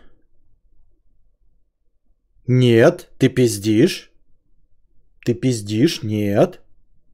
Я вставил ссылку в поиск в приложении Ютуба. Ты пиздишь. Нихуя он не нашел. Вставляешь ссыль в поисковик. Не надо в поисковик. Нахуй ты пишешь? Вот, блядь. Зачем вы выводите меня из себя? Мы же говорили не про это, блядь. Зачем вы врете? Я хочу к вам обратиться спокойно, без оскорблений, без ничего. Но почему вы долбитесь в ваши сраные уши? Вы сначала долбитесь в ваши сраные уши, нихуя не слушаете. У меня вопрос, зачем вы сюда пришли? Если вы не слушаете, то смысл сидеть на разговорном подкасте? Какой в этом всем смысл сидеть на разговорном подкасте, если вы не слушаете? Не в поисковик, и жаловались мы не на это, и донатор жаловался не на это, и я его понял, потому что он жаловался не на это, потому что я в уши не долблюсь. Он жаловался на то, что ты не можешь вставить ссылку на YouTube в YouTube и найти видео. Меня это очень нервирует, ребята, потому что я взаимодействую с вами, и вот сейчас у меня от этого тратятся нервы, и я взаимодействую и трачу ваше настроение, вот, ребята, но мы тратим настроение, которое все равно Геннадий сам задонатил, но тем не менее. Вы понимаете, да, в чем проблема? Я трачу время на то, чтобы повторить, просто повторить свой постулат, который человек просто всрал себе в уши, нихуя не понял, о чем идет речь. И зачем-то высказал свое тупое мнение. Тупое оно не в оскорблении, а потому что оно тупое. Потому что речь шла о конкретной проблеме. О конкретной проблеме. Вставляете ссылку на YouTube ролик в приложении YouTube в поиск и не находите видос на YouTube.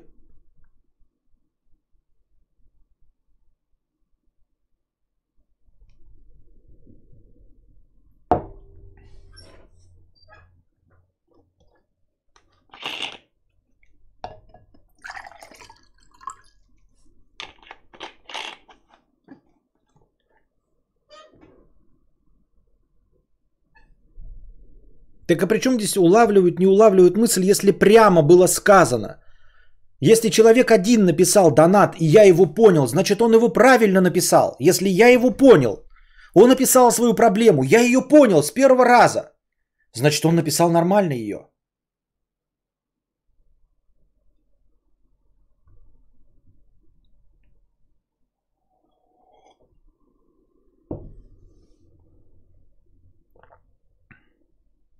У меня на айфоне работает, если искать по ссылке видео. Евгений Павлович, я просто ссылку на видео вставляю в YouTube приложение. В YouTube приложении есть поиск. Если ты там напишешь кадавр, ты найдешь кадавр. А если ты вставишь ссылку на видео, то ты не найдешь искомое видео. Я не хочу заходить в поиск айфона. Я не хочу, блядь, искать в браузере, в гугле. Я беру ссылку на YouTube и вставляю ее в YouTube. Это просто тупость.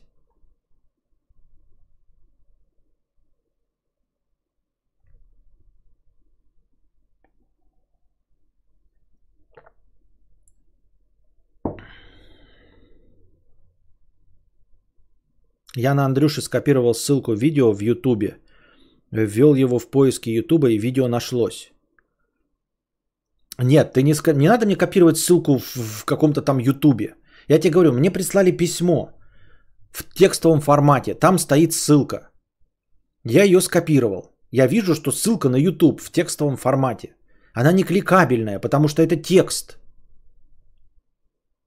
Я могу скопировать, выделить, вот скопировать. И так это сложно на телефоне делать. Я скопировал. И я думаю, ну куда мне вставить YouTube, кроме как YouTubeа?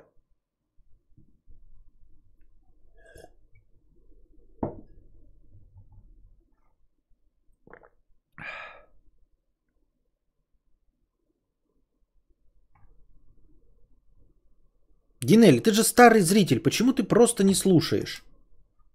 Просто не слушаешь. Зачем и почему? И что движет такими людьми? И ты заставил меня потратить время и кучу настроения на то, чтобы это объяснять. Это неинтересно никому. Тем более оно является результатом твоей тупости. Ты затупил, а мы сейчас сидим, и я это проясняю. Даже не моей. Ладно бы над моей тупостью мы бы посидели, посмеялись.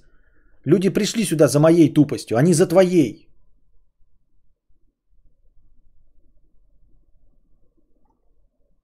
Без обид, но я не знаю, как это по-другому назвать.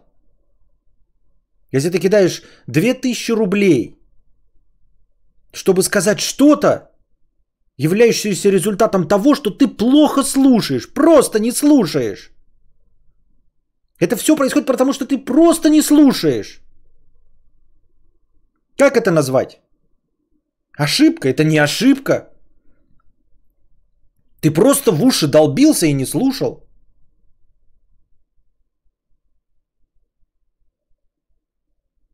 Евгений Павлович, у тебя есть телега? Вот у меня вот записаны какие-то мои ссылки, и я вот просто взял,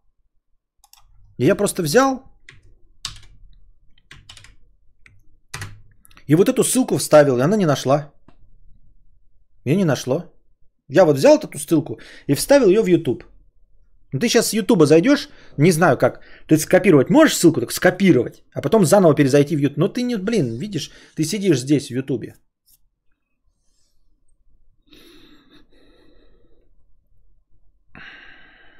Аноним 100 рублей с покрытием комиссии. Приветствую, Новостин Вещавр. Бывало ли с тобой когда-нибудь такое, что из-за псевдонима ты путал свое имя? Например, спрашивают тебя где-нибудь Фио, а ты в ответ Константин Касьяныч Кадавр. Не, никогда такого не было. Нет, это легко и просто разделяется. Я Кадавр только в будке и все. Меня никто не зовет ни Костей, ничем подобным.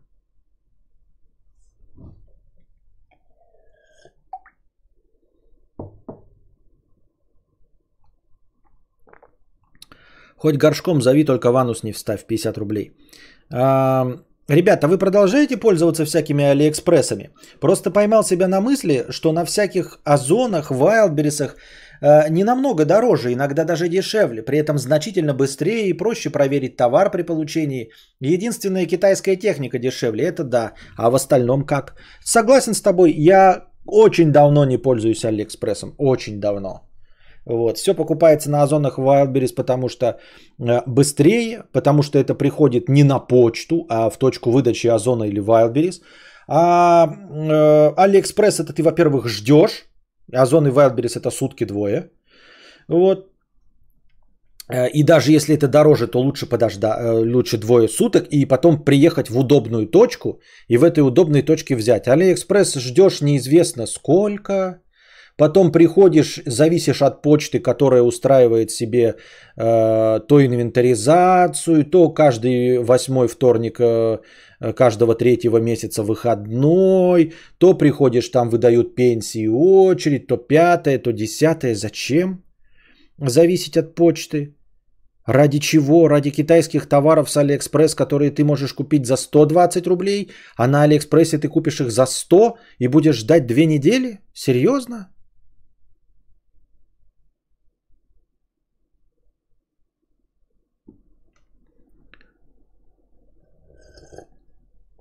Артем Курлыков, Константин, вы оба правы и неправы одновременно. Что это значит? Что это значит правы и неправы одновременно?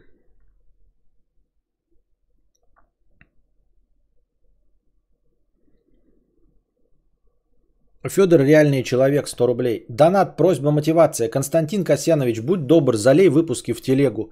Целую, но не в засос, обнимаю, но не сердечно. Понятно. Понятно. Ой. Давайте небольшую песен-паузу устроим.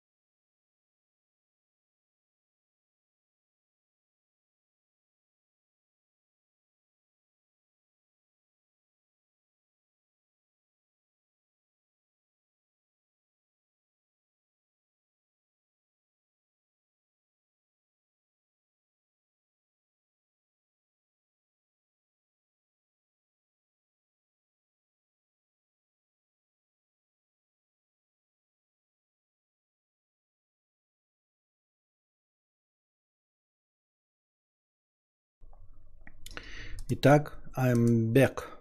Back.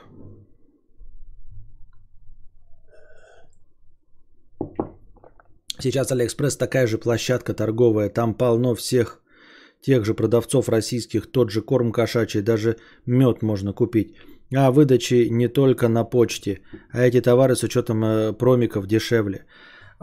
Выдачи не только на почте. Это обозначает, что тебе нужно искать и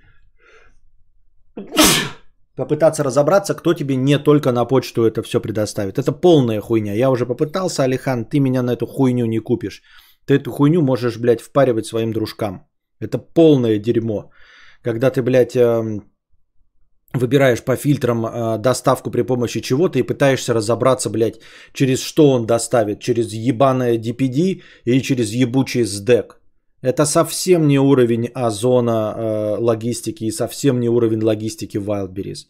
Нихуя ты эту хуйню никому не впаришь, кроме себя. Сам себе можешь покупать это дерьмо, блядь, и ждать. Меня вы начинаете... Не знаю, мне ли таблетки перестали действовать или что, но пиздец вы меня бесите. Ебать как бесите. Со своими ебаными 5 копейками, которые целиком и полностью укладываются вот в формат тупозвонства. Эти 5 копеек это не просто добавочная информация, просто лживая информация. Просто, блядь, ложь и хуйня. Ну реально просто порожняк гонишь, блядь. Просто порожняк.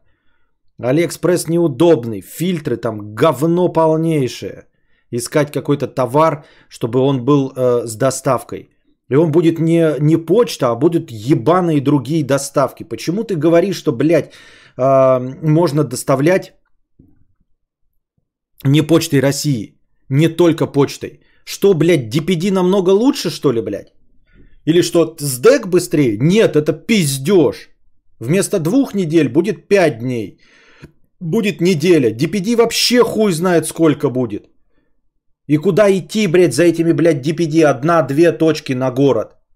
Но это же пиздеж. Почта хотя бы есть под рукой. А DPD хуй знает где будет, блядь. 2-3 точки на город, ты будешь туда, блядь, ехать. Там стоять в очереди непонятно что. А зона до пизды, блядь. В любом городе озона точек до пизды. И Вайлдберрисов до пизды. Они еще вместе рядом стоят.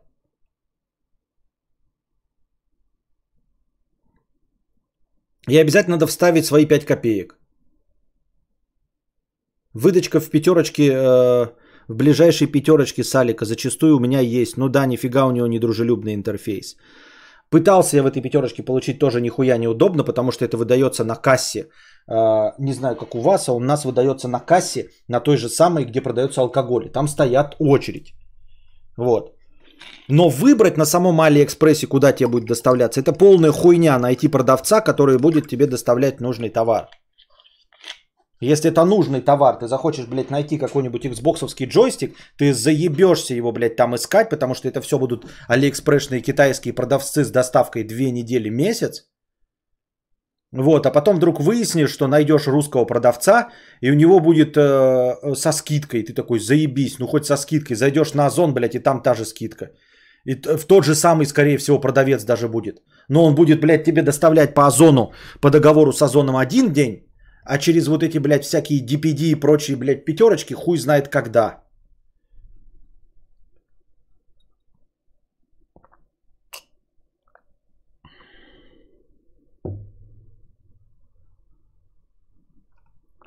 Извините меня, Алихан, не обижайся. Я хочу в Форзу поиграть. Ай.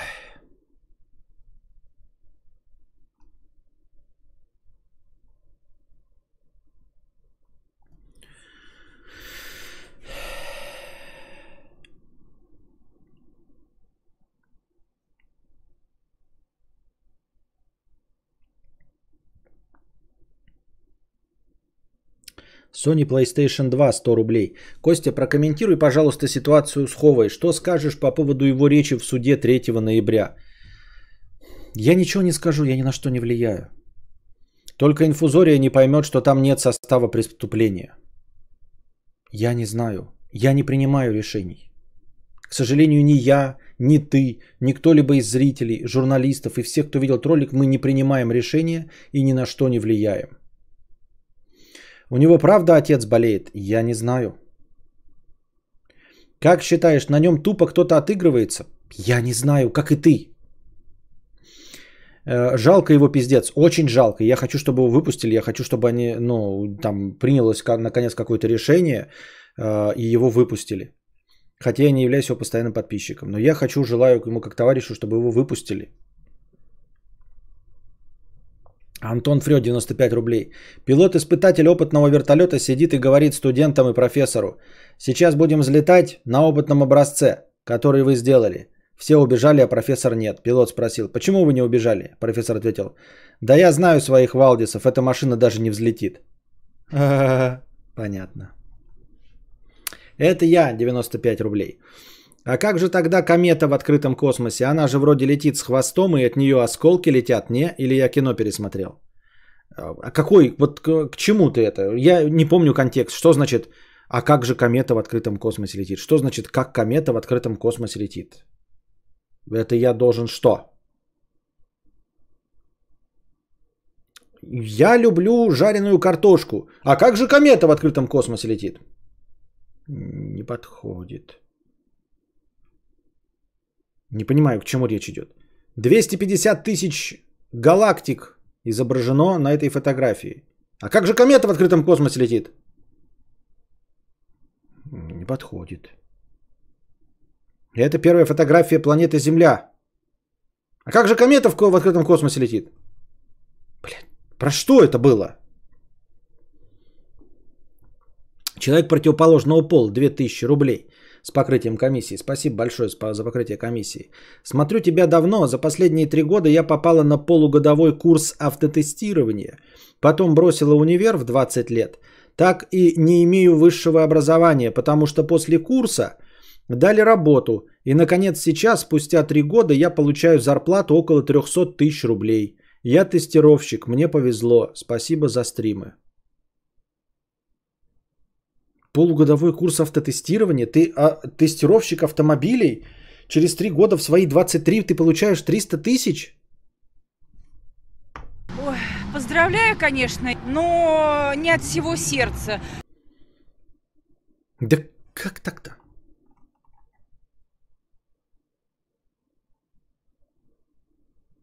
Утросет, 250 рублей. Привет, посмотрел сегодня историческую сводку про BMW от Ильдар Автоподбор. Советую. Было бы интересно послушать тематические стримы про становление какого-либо автомобильного бренда. Я не буду этим заниматься, потому что я не смогу конкурировать и показать и рассказать что-то лучше. Не то чтобы больше, да, а просто лучше, чем Ильдар Автоподбор и чем Стас Асафьев. Ну, то есть я просто с ними не хочу конкурировать, потому что они рассказали все, что интересно мне. То есть какие-то обоссанные популяризаторы науки, которые рассказывают непроверенную хуйню, вот, вычитанную из интернетов. Я тоже несу им неправильную хуйню, но я не популяризатор науки, и у меня не миллионы подписчиков, поэтому меня полыхает. Вот.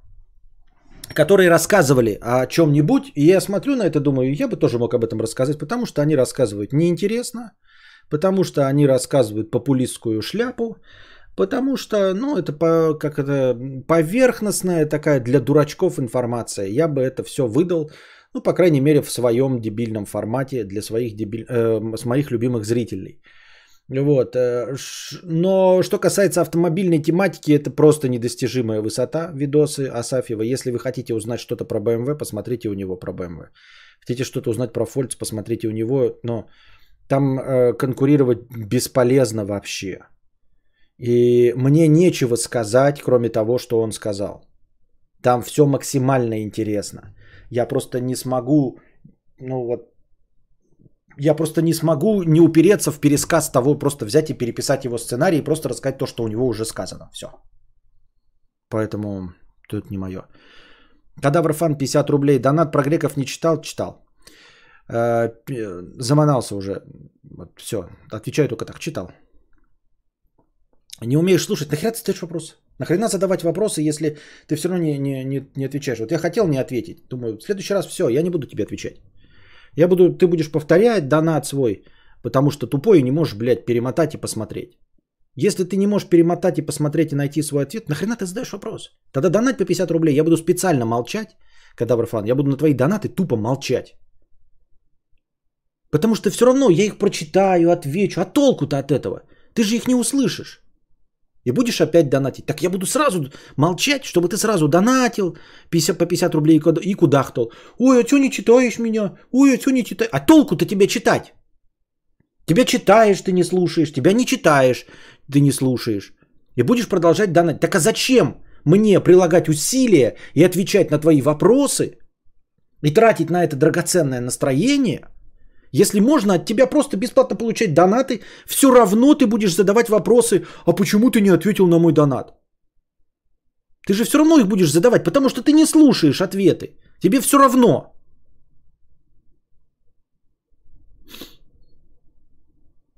Петуч, 50 рублей.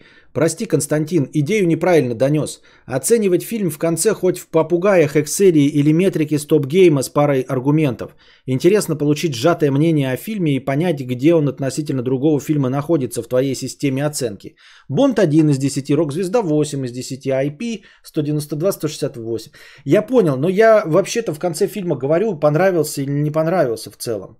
Но если ты хочешь именно цифровой оценки в 10-бальной шкале, то попробую ее придерживаться и приводить какие-то сравнения. Но сравнения я и так привожу. Я обычно в конце фильма всегда говорю, там, типа, этот фильм в ряде других фильмов похожей тематики или жанра, вот он лучше или хуже, понравился ли мне фильм. Я всегда даю оценку в конце. Разве нет?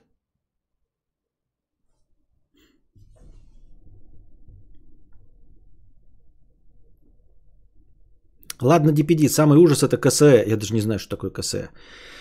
Пришлось на Алике специфическую фигню заказать, которую тупо нет на наших маркетплейсах. Заказ лежит на складе в Москве с 27 октября. Прикольно. Прикольно. Уже 3 недели лежит почти, да? Так вот, возвращаемся к человеку противоположного пола, который автотестировщиком...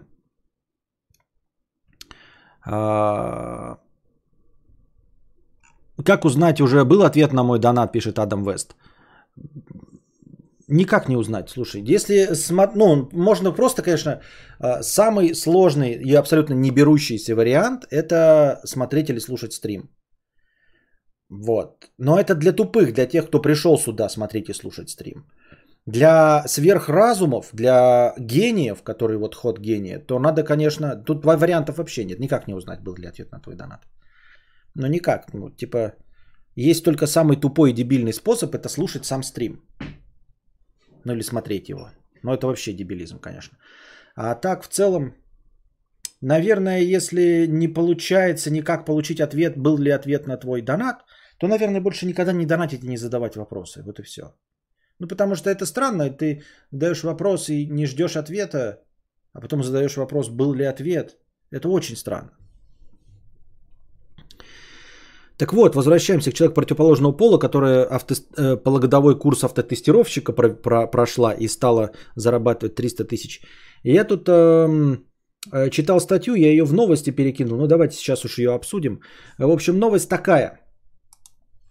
Forbes вычислила, что совокупный доход всей индустрии комиксов в США, всей индустрии комиксов, то есть интернет-издания комиксов, бумажные комиксы в США, на крупнейшем рынке комиксов, весь его совокупный доход примерно равен доходу одного корейского издательства ВебТунов. ВебТуны – это комиксы, те же самые комиксы, но только для смартфонов. Ну, то есть мы с вами понимаем, что обычный комикс, он там формата А4, картинки там разного размера. И если мы их смотрим в PDF, то на телефоне это будет неудобно. На планшете еще куда ни что, на телефоне смотреть неудобно. Придумали такой формат корейцы еще в 2000 где-то примерно году. Они стали брать комиксы, там манго, ничего остальное, и вырезать из бумажных комиксов так, чтобы, ну, несколько, 1-2 кадра, но влезать в смартфон. То есть как раз вот кадр в бумажном комиксе, он как раз по размеру смартфона, то есть ты ничего не потеряешь. Таким образом они просто нарезали и вот делали. Потом, соответственно, сразу стали писать комиксы под формат телефона, смартфона. То есть так кадр располагать либо один на весь экран, либо там два на экран. Ну и дальше там с перещелкиванием в свое специальное приложение. Это называется ВебТун. Так вот, одно издательство корейское ВебТунов зарабатывает столько, сколько вся индустрия комиксов в США. Самая известная, в общем, самый известный рынок комиксов, включающий бумажные, печатную продукцию, электронные комиксы и еще какой-то вид, я уже забыл какой. Вот, в том числе все графические новеллы. Вот весь рынок США за 2020 год. Весь рынок США равен доходу одного корейского издательства вебтунов. Это к разговору о том, насколько вебтуны корейские популярны в самой Корее, ну и, наверное, в других местах, потому что они зачастую дублируют на корейском языке и на английском, то есть на всем англоязычном пространстве. Но, тем не менее, это одно издательство. Это не весь рынок корейских вебтунов. И это только один формат, без бумаги, без там газет, без книг, без графических романов, а только комиксы под телефон. Естественно, там свои форматы, как и в манге, но большинство из них это романтика всякой воды, еле движущийся. Я тоже автотестировщик. Не согласен, Костик старый. С кем не согласен?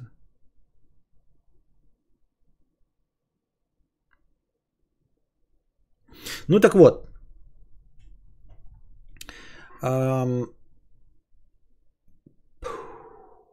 Как обычно, да, ЛГБТ, все это отношения школьников, естественно, предвзятое мнение говорит о том, что это все для 16-летних, то так же, как и люди, не шарящие в комиксах, считают, что комиксы для детей, также и сама комикс-культура считает, что именно вебтуны, они тоже для школьников, хотя, естественно, такие бюджеты невозможно освоить только школьниками, тем более надо понимать, что самый, наверное, дорогой способ монетизации это бумажный, то есть ты мало того, что рисуешь, так еще и распечатываешь и дистрибуцию проводишь. И если на этом люди зарабатывают меньше, чем на прямой выдаче вебтунов через телефон, то нужно понимать, какие там объемы. Это я вот все к чему. Почему кто-то добивается какого-то успеха, хотя это примерно похожие жанры. Ну, мы понимаем с вами, что вебтун это комикс, это просто комикс стандартный, порезанный, грубо говоря, под формат смартфона. И там проскакивает фраза, я что-то начал переключать между ссылками, смотреть, что такое вебтуны, и была такая фишечка, что там есть и отечественные наши довольно популярные люди, которые там рисуют свои сериалы в этих вебтунах, зарабатывают на этом деньги. И тем не менее, они, например, не взялись за комиксы, за стандартные комиксы и не пытаются выпуститься через какой-нибудь обоссанный Bubble или еще какой-то Marvel комикс, а просто пошли в приложение вебтун корейское. И, грубо говоря, для большей части корейского и англоязычной аудитории делают свои вебтуны, зарабатывают и всем довольны. И я вот к чему подумал, почему получается так, что те люди, которые вот занимаются вебтунами, да, они не пошли в комиксы и не заработали там, хотя это максимально вот приближены друг к другу форматы. И я подумал, опять, да, про саморефлексию, самокопанию. А что если бывает так, что ты уверен, что делаешь что-то хорошо и правильно, но ты делаешь это не в той отрасли? Что если, например, люди говорят, там, у тебя хорошая фантазия, и говорят, вот тебе нужно, например, там, писать книгу, да? Ну, ты там писал книгу, не писал, но на самом деле в писательстве книги ты не добьешься никакого успеха. Что если твое дело это писать комиксы? И вот ты пишешь книгу, и люди читают эту книгу и говорят, говно. Ну, потому что для литературы это говно. Это косноязычие, там не хватает описаний и всего остального. Сюжет, конечно, неплохой, но написано из рук вон плохо. Но возьмись ты, например, какой-нибудь писатель, которого засирают за, знаете, попаданцев. Вот очень любимая тема сейчас, попаданцы. Там простейшие сюжеты. Но вот если бы это взяли и нарисовали в вебтунах, то это, может быть, вообще возымело бы огромный успех. Вместо этого человек пишет буковками свои сюжеты. Плохо пишет, потому что писать он не умеет. Но рисуя он вебтуны, он бы добился успеха. Например. И это не значит, что он делает что-то плохо. Он просто делает свое дело, в котором он является профессионалом. И неплохо, но не в той отрасли. Понимаете? И не добивается успеха. Люди смотрят такие, блядь, ты придумываешь охуенные сюжеты. Почему же он не удался как писатель? Потому что он не там трудится. Потому что ему надо было писать сценарии, а не книги. И наоборот, сценарист, такие, вроде хороший человек, вроде хорошо пишет, но пишет сценарий, фильмы получаются говно тягомотное. Почему? Непонятно. Сценарии пишет, люди покупают их, экранизируют, а получается говно. Ни одного Оскара, ничего. Почему? А потому что надо было писать книгу. Потому что твое произведение, оно как «Война и мир», хуй ты его экранизируешь. Нормально. В полуторачасовом фильме надо было писать книгу. Вот, ты, например, в кино идешь, да, актером, и ты вот, ну, актеришка никакой, но когда вступает твой музыкальный номер, ты прекрасно поешь. Вот. И если бы ты бросил свое актерское мастерство, а ты поешь вот в этом фильме, и пошел бы, не просто говорят, вот он не очень актер, не очень хорошо он на сцене играет, но уходишь в мюзикл и становишься звездой мюзиклов, потому что играешь-то ты не очень хорошо. Ты там переигрываешь, там, ну, нет никакого вот этого всяких актерского мастерства, но поешь на сцене ты прекрасно. И в качестве мюзиклового исполнителя ты бы реализовался и был бы всем известен, ну как в мюзиклах. Вот актер мюзикла. То есть ты не отыгрываешь серьезных ролей, крупных планов, всего остального, а отыгрываешь в мюзиклах. Вот. Такое. И часто, например, да, такие говорят, вот человек трудится где-нибудь на какой-нибудь работе, да, и вот он скрупулезный. Всем говорят, вот скрупулезный. Ну, например, там, да, усидчивый очень, все точно делает, например. И все равно самый худший продавец в магазине. Почему? А потому что надо было тебе идти, блядь, в часовую мастерскую. Там, где вот это твое умение, в котором ты действительно мастер. Потому что смотрят вроде, ну хорошо, он справляется. Но почему же ему не получается быть хорошим продавцом? Ведь работает он хорошо. А потому что конкретно его приложение усилий, оно бы сработало, если бы он вот ремонтировал телефоны.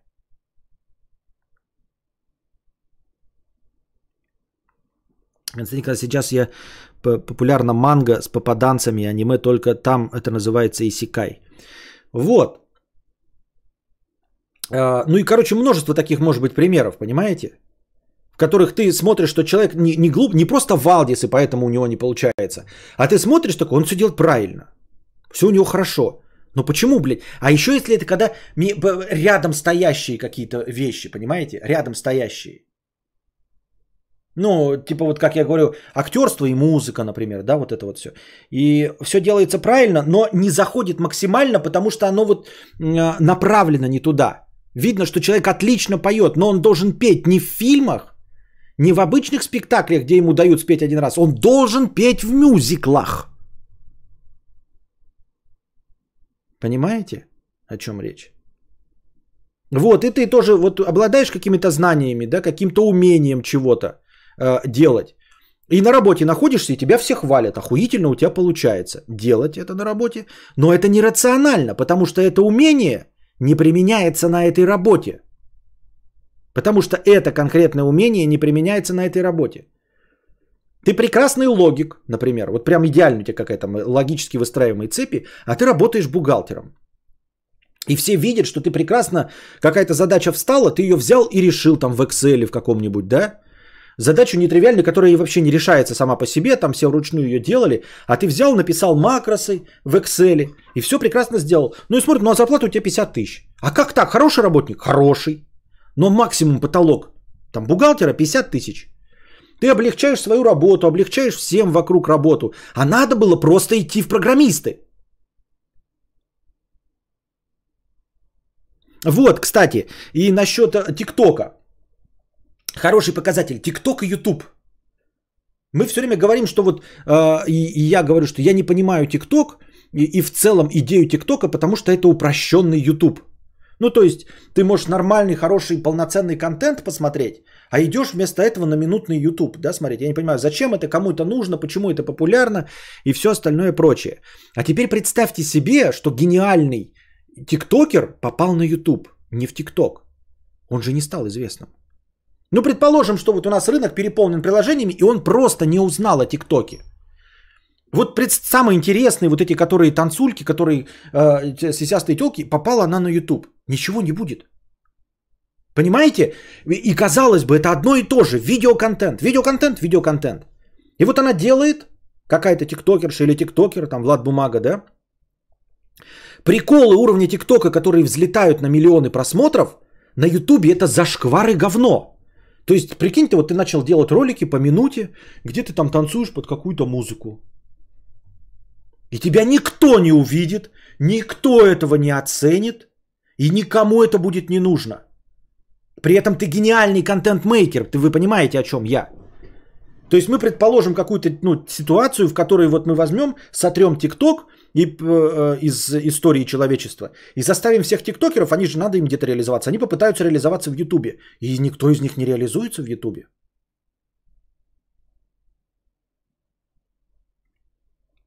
И наоборот может как-то, да, сработать. Ну, то есть что-то из ютуберского контента может зайти в ТикТоке, но тоже в формате минута. Если слишком длинно, то это тоже никому не нужно будет.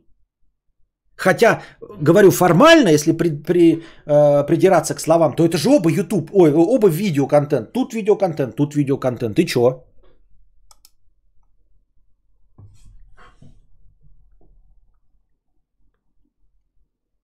И вот я думаю, нет, я просто почему? Я это подумал насчет себя. Я такой думаю, вот вам нравится, вы здесь сидите, да? А не растет, и я никуда не продвигаюсь, лучше не становится, вот формат добавляю, все остальное. Может, я просто не в том формате тружусь? Что вполне себе может быть очевидным, что я не в том формате тружусь. Что у меня был бы рост карьерный или еще что-то, если бы я был, например, на радио. То есть, когда мы задаем вопрос типа, а что ты не пойдешь на радио, я говорю, никто мне на радио не даст такую зарплату. Правильно? Ну, то есть, самый главный аргумент, что мои 60 тысяч, это здесь сейчас, потому что вы меня знаете. А на радио мне никто 60 тысяч не даст. То есть, надо будет как-то расти, может быть, никогда не дорасти, и зарплат там таких нет, и все остальное. А может быть, как раз да, именно потому, что я идеален для радио. Что для ютуба я просто не подхожу.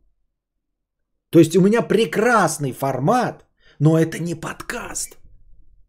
Это я назвался подкастом, и никто мой подкаст не смотрит. Я назвался подкастом, и все люди, которые любят подкасты, они мои подкасты не слушают. Вы сюда приходите, вы меня слушаете и любите, ну, в какой-то мере. И такие, он же интересный. Интересный. Но почему же у него нет там 500 тысяч подписчиков? Почему? Он же интересный. Интересный. Но мне же нравится, честно, я же не заигрываю. Честно нравится, я не заигрываю. Ну почему же? А потому что я интересный. Но никто не договаривает, что я неинтересный как подкаст. Потому что от подкастов ждут чего-то совершенно другого. И от роликов на ютубе ждут чего-то совершенно другого. А я вещаю не на той площадке. Я пою в художественном фильме. Я разговариваю в мюзикле. Все поют в мюзикле, а я прекрасный актер, блядь. Роберт Де Ниро. Но я нахуй не нужен в мюзикле, если я не пою. А я не пою в мюзикле. Я должен быть на сцене, я должен быть в кино. А я вместо этого, как дурак, хожу по мюзиклу. Все, блядь, а я хожу там, блядь, что-то с Мактуновского отыгрываю, еще какую-то хуйню. И это все, блядь, не достигает своего результата. Я тиктокер, пришедший в YouTube. И также здесь я, может быть, я просто как вариант, может быть, а может быть вообще не так все. Просто как вариант. Что я делаю что-то хорошо, очень хорошо, но я не в своей профессии. Что на самом деле мои умения – это другая совершенно профессия. Абсолютно другая профессия. Вполне возможно, что, может быть, это не радио, может быть, это какая-то, знаете, аналитика какого-нибудь государственного канала. Может быть, я был бы с тем же самым своим уровнем разговора, с тем уровнем дискуссии, с тем уровнем подхвата всякой информации, придумывания аналогий. Может быть, я бы, вот знаете, как вот сидят какие-то старые мужички и обсуждают какой-нибудь футбол или какую-то политическую ситуацию. Ну, какая-то вот такая программа, где они сидят небритые. И вот сегодня Байден сказал, а сегодня Трамп сказал. Может быть, я в этом формате был бы вообще идеален и зарабатывал бы свои миллионы. И там бы меня нашел мой зритель. Я хорош, прекрасен. Но тружусь в подкастинге. А люди в подкасте... Я не понимаю, вот формат, да, где-то не улавливаю. Люди приходят в подкаст и такие... Что это? Люди приходят в подкаст. Они ждут подкаста. а получают не его. Поэтому они здесь не засиживаются. Потому что в подкасте что-то другое. Я говорю что угодно, но не подкаст.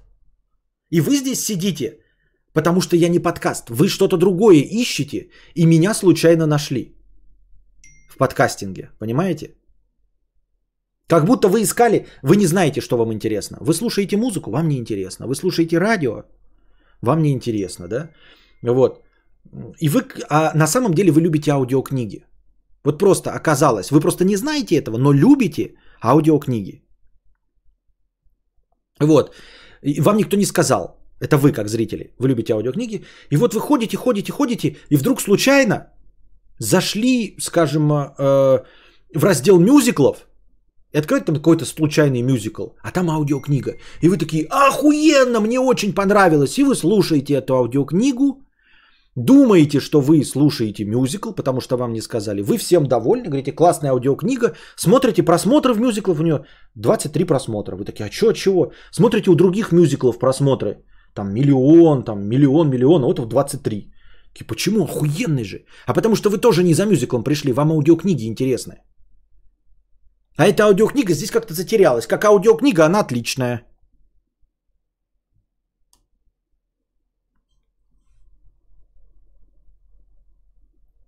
В этом проклятие успеха. Однажды полученный успех сбивает навсегда, заставляя заниматься не своим делом.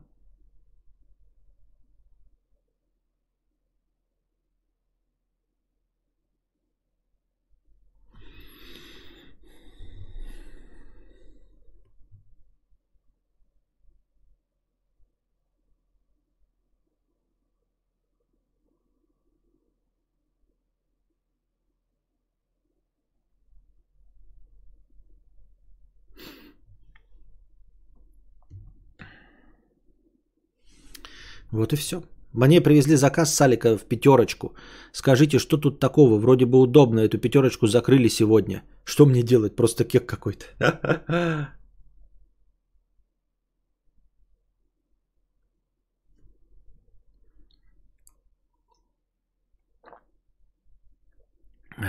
Я слушаю Кадавра, потому что это идеальный синтез ночных передач из середины 2000-х и современного разговорного стриминга, как облако пердежа в лофте. И ты предполагаешь, что... Так, я ушел в далекий минус. Все, на этом мы заканчиваем. Это было вам просто для размышления. Вот и все. Держитесь там. Приходите завтра, приносите ваши добровольные пожертвования, приносите ваши пожертвования в межподкасте. Напоминаю, что они добавляются к базовому хорошему настроению. Блядь, как я далеко ушел. Базовому хорошему настроению. 1500, которые обеспечивают наши дорогие спонсоры, зеленые ники в чате. Куда я показал вообще? Зеленые ники в чате. А вам спасибо большое. Становитесь спонсорами, переподписывайтесь и все остальное. Я попытаюсь сейчас вернуться.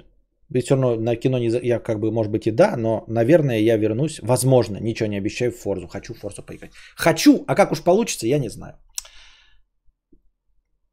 Спасибо, что были с нами. Приходите завтра. Пока.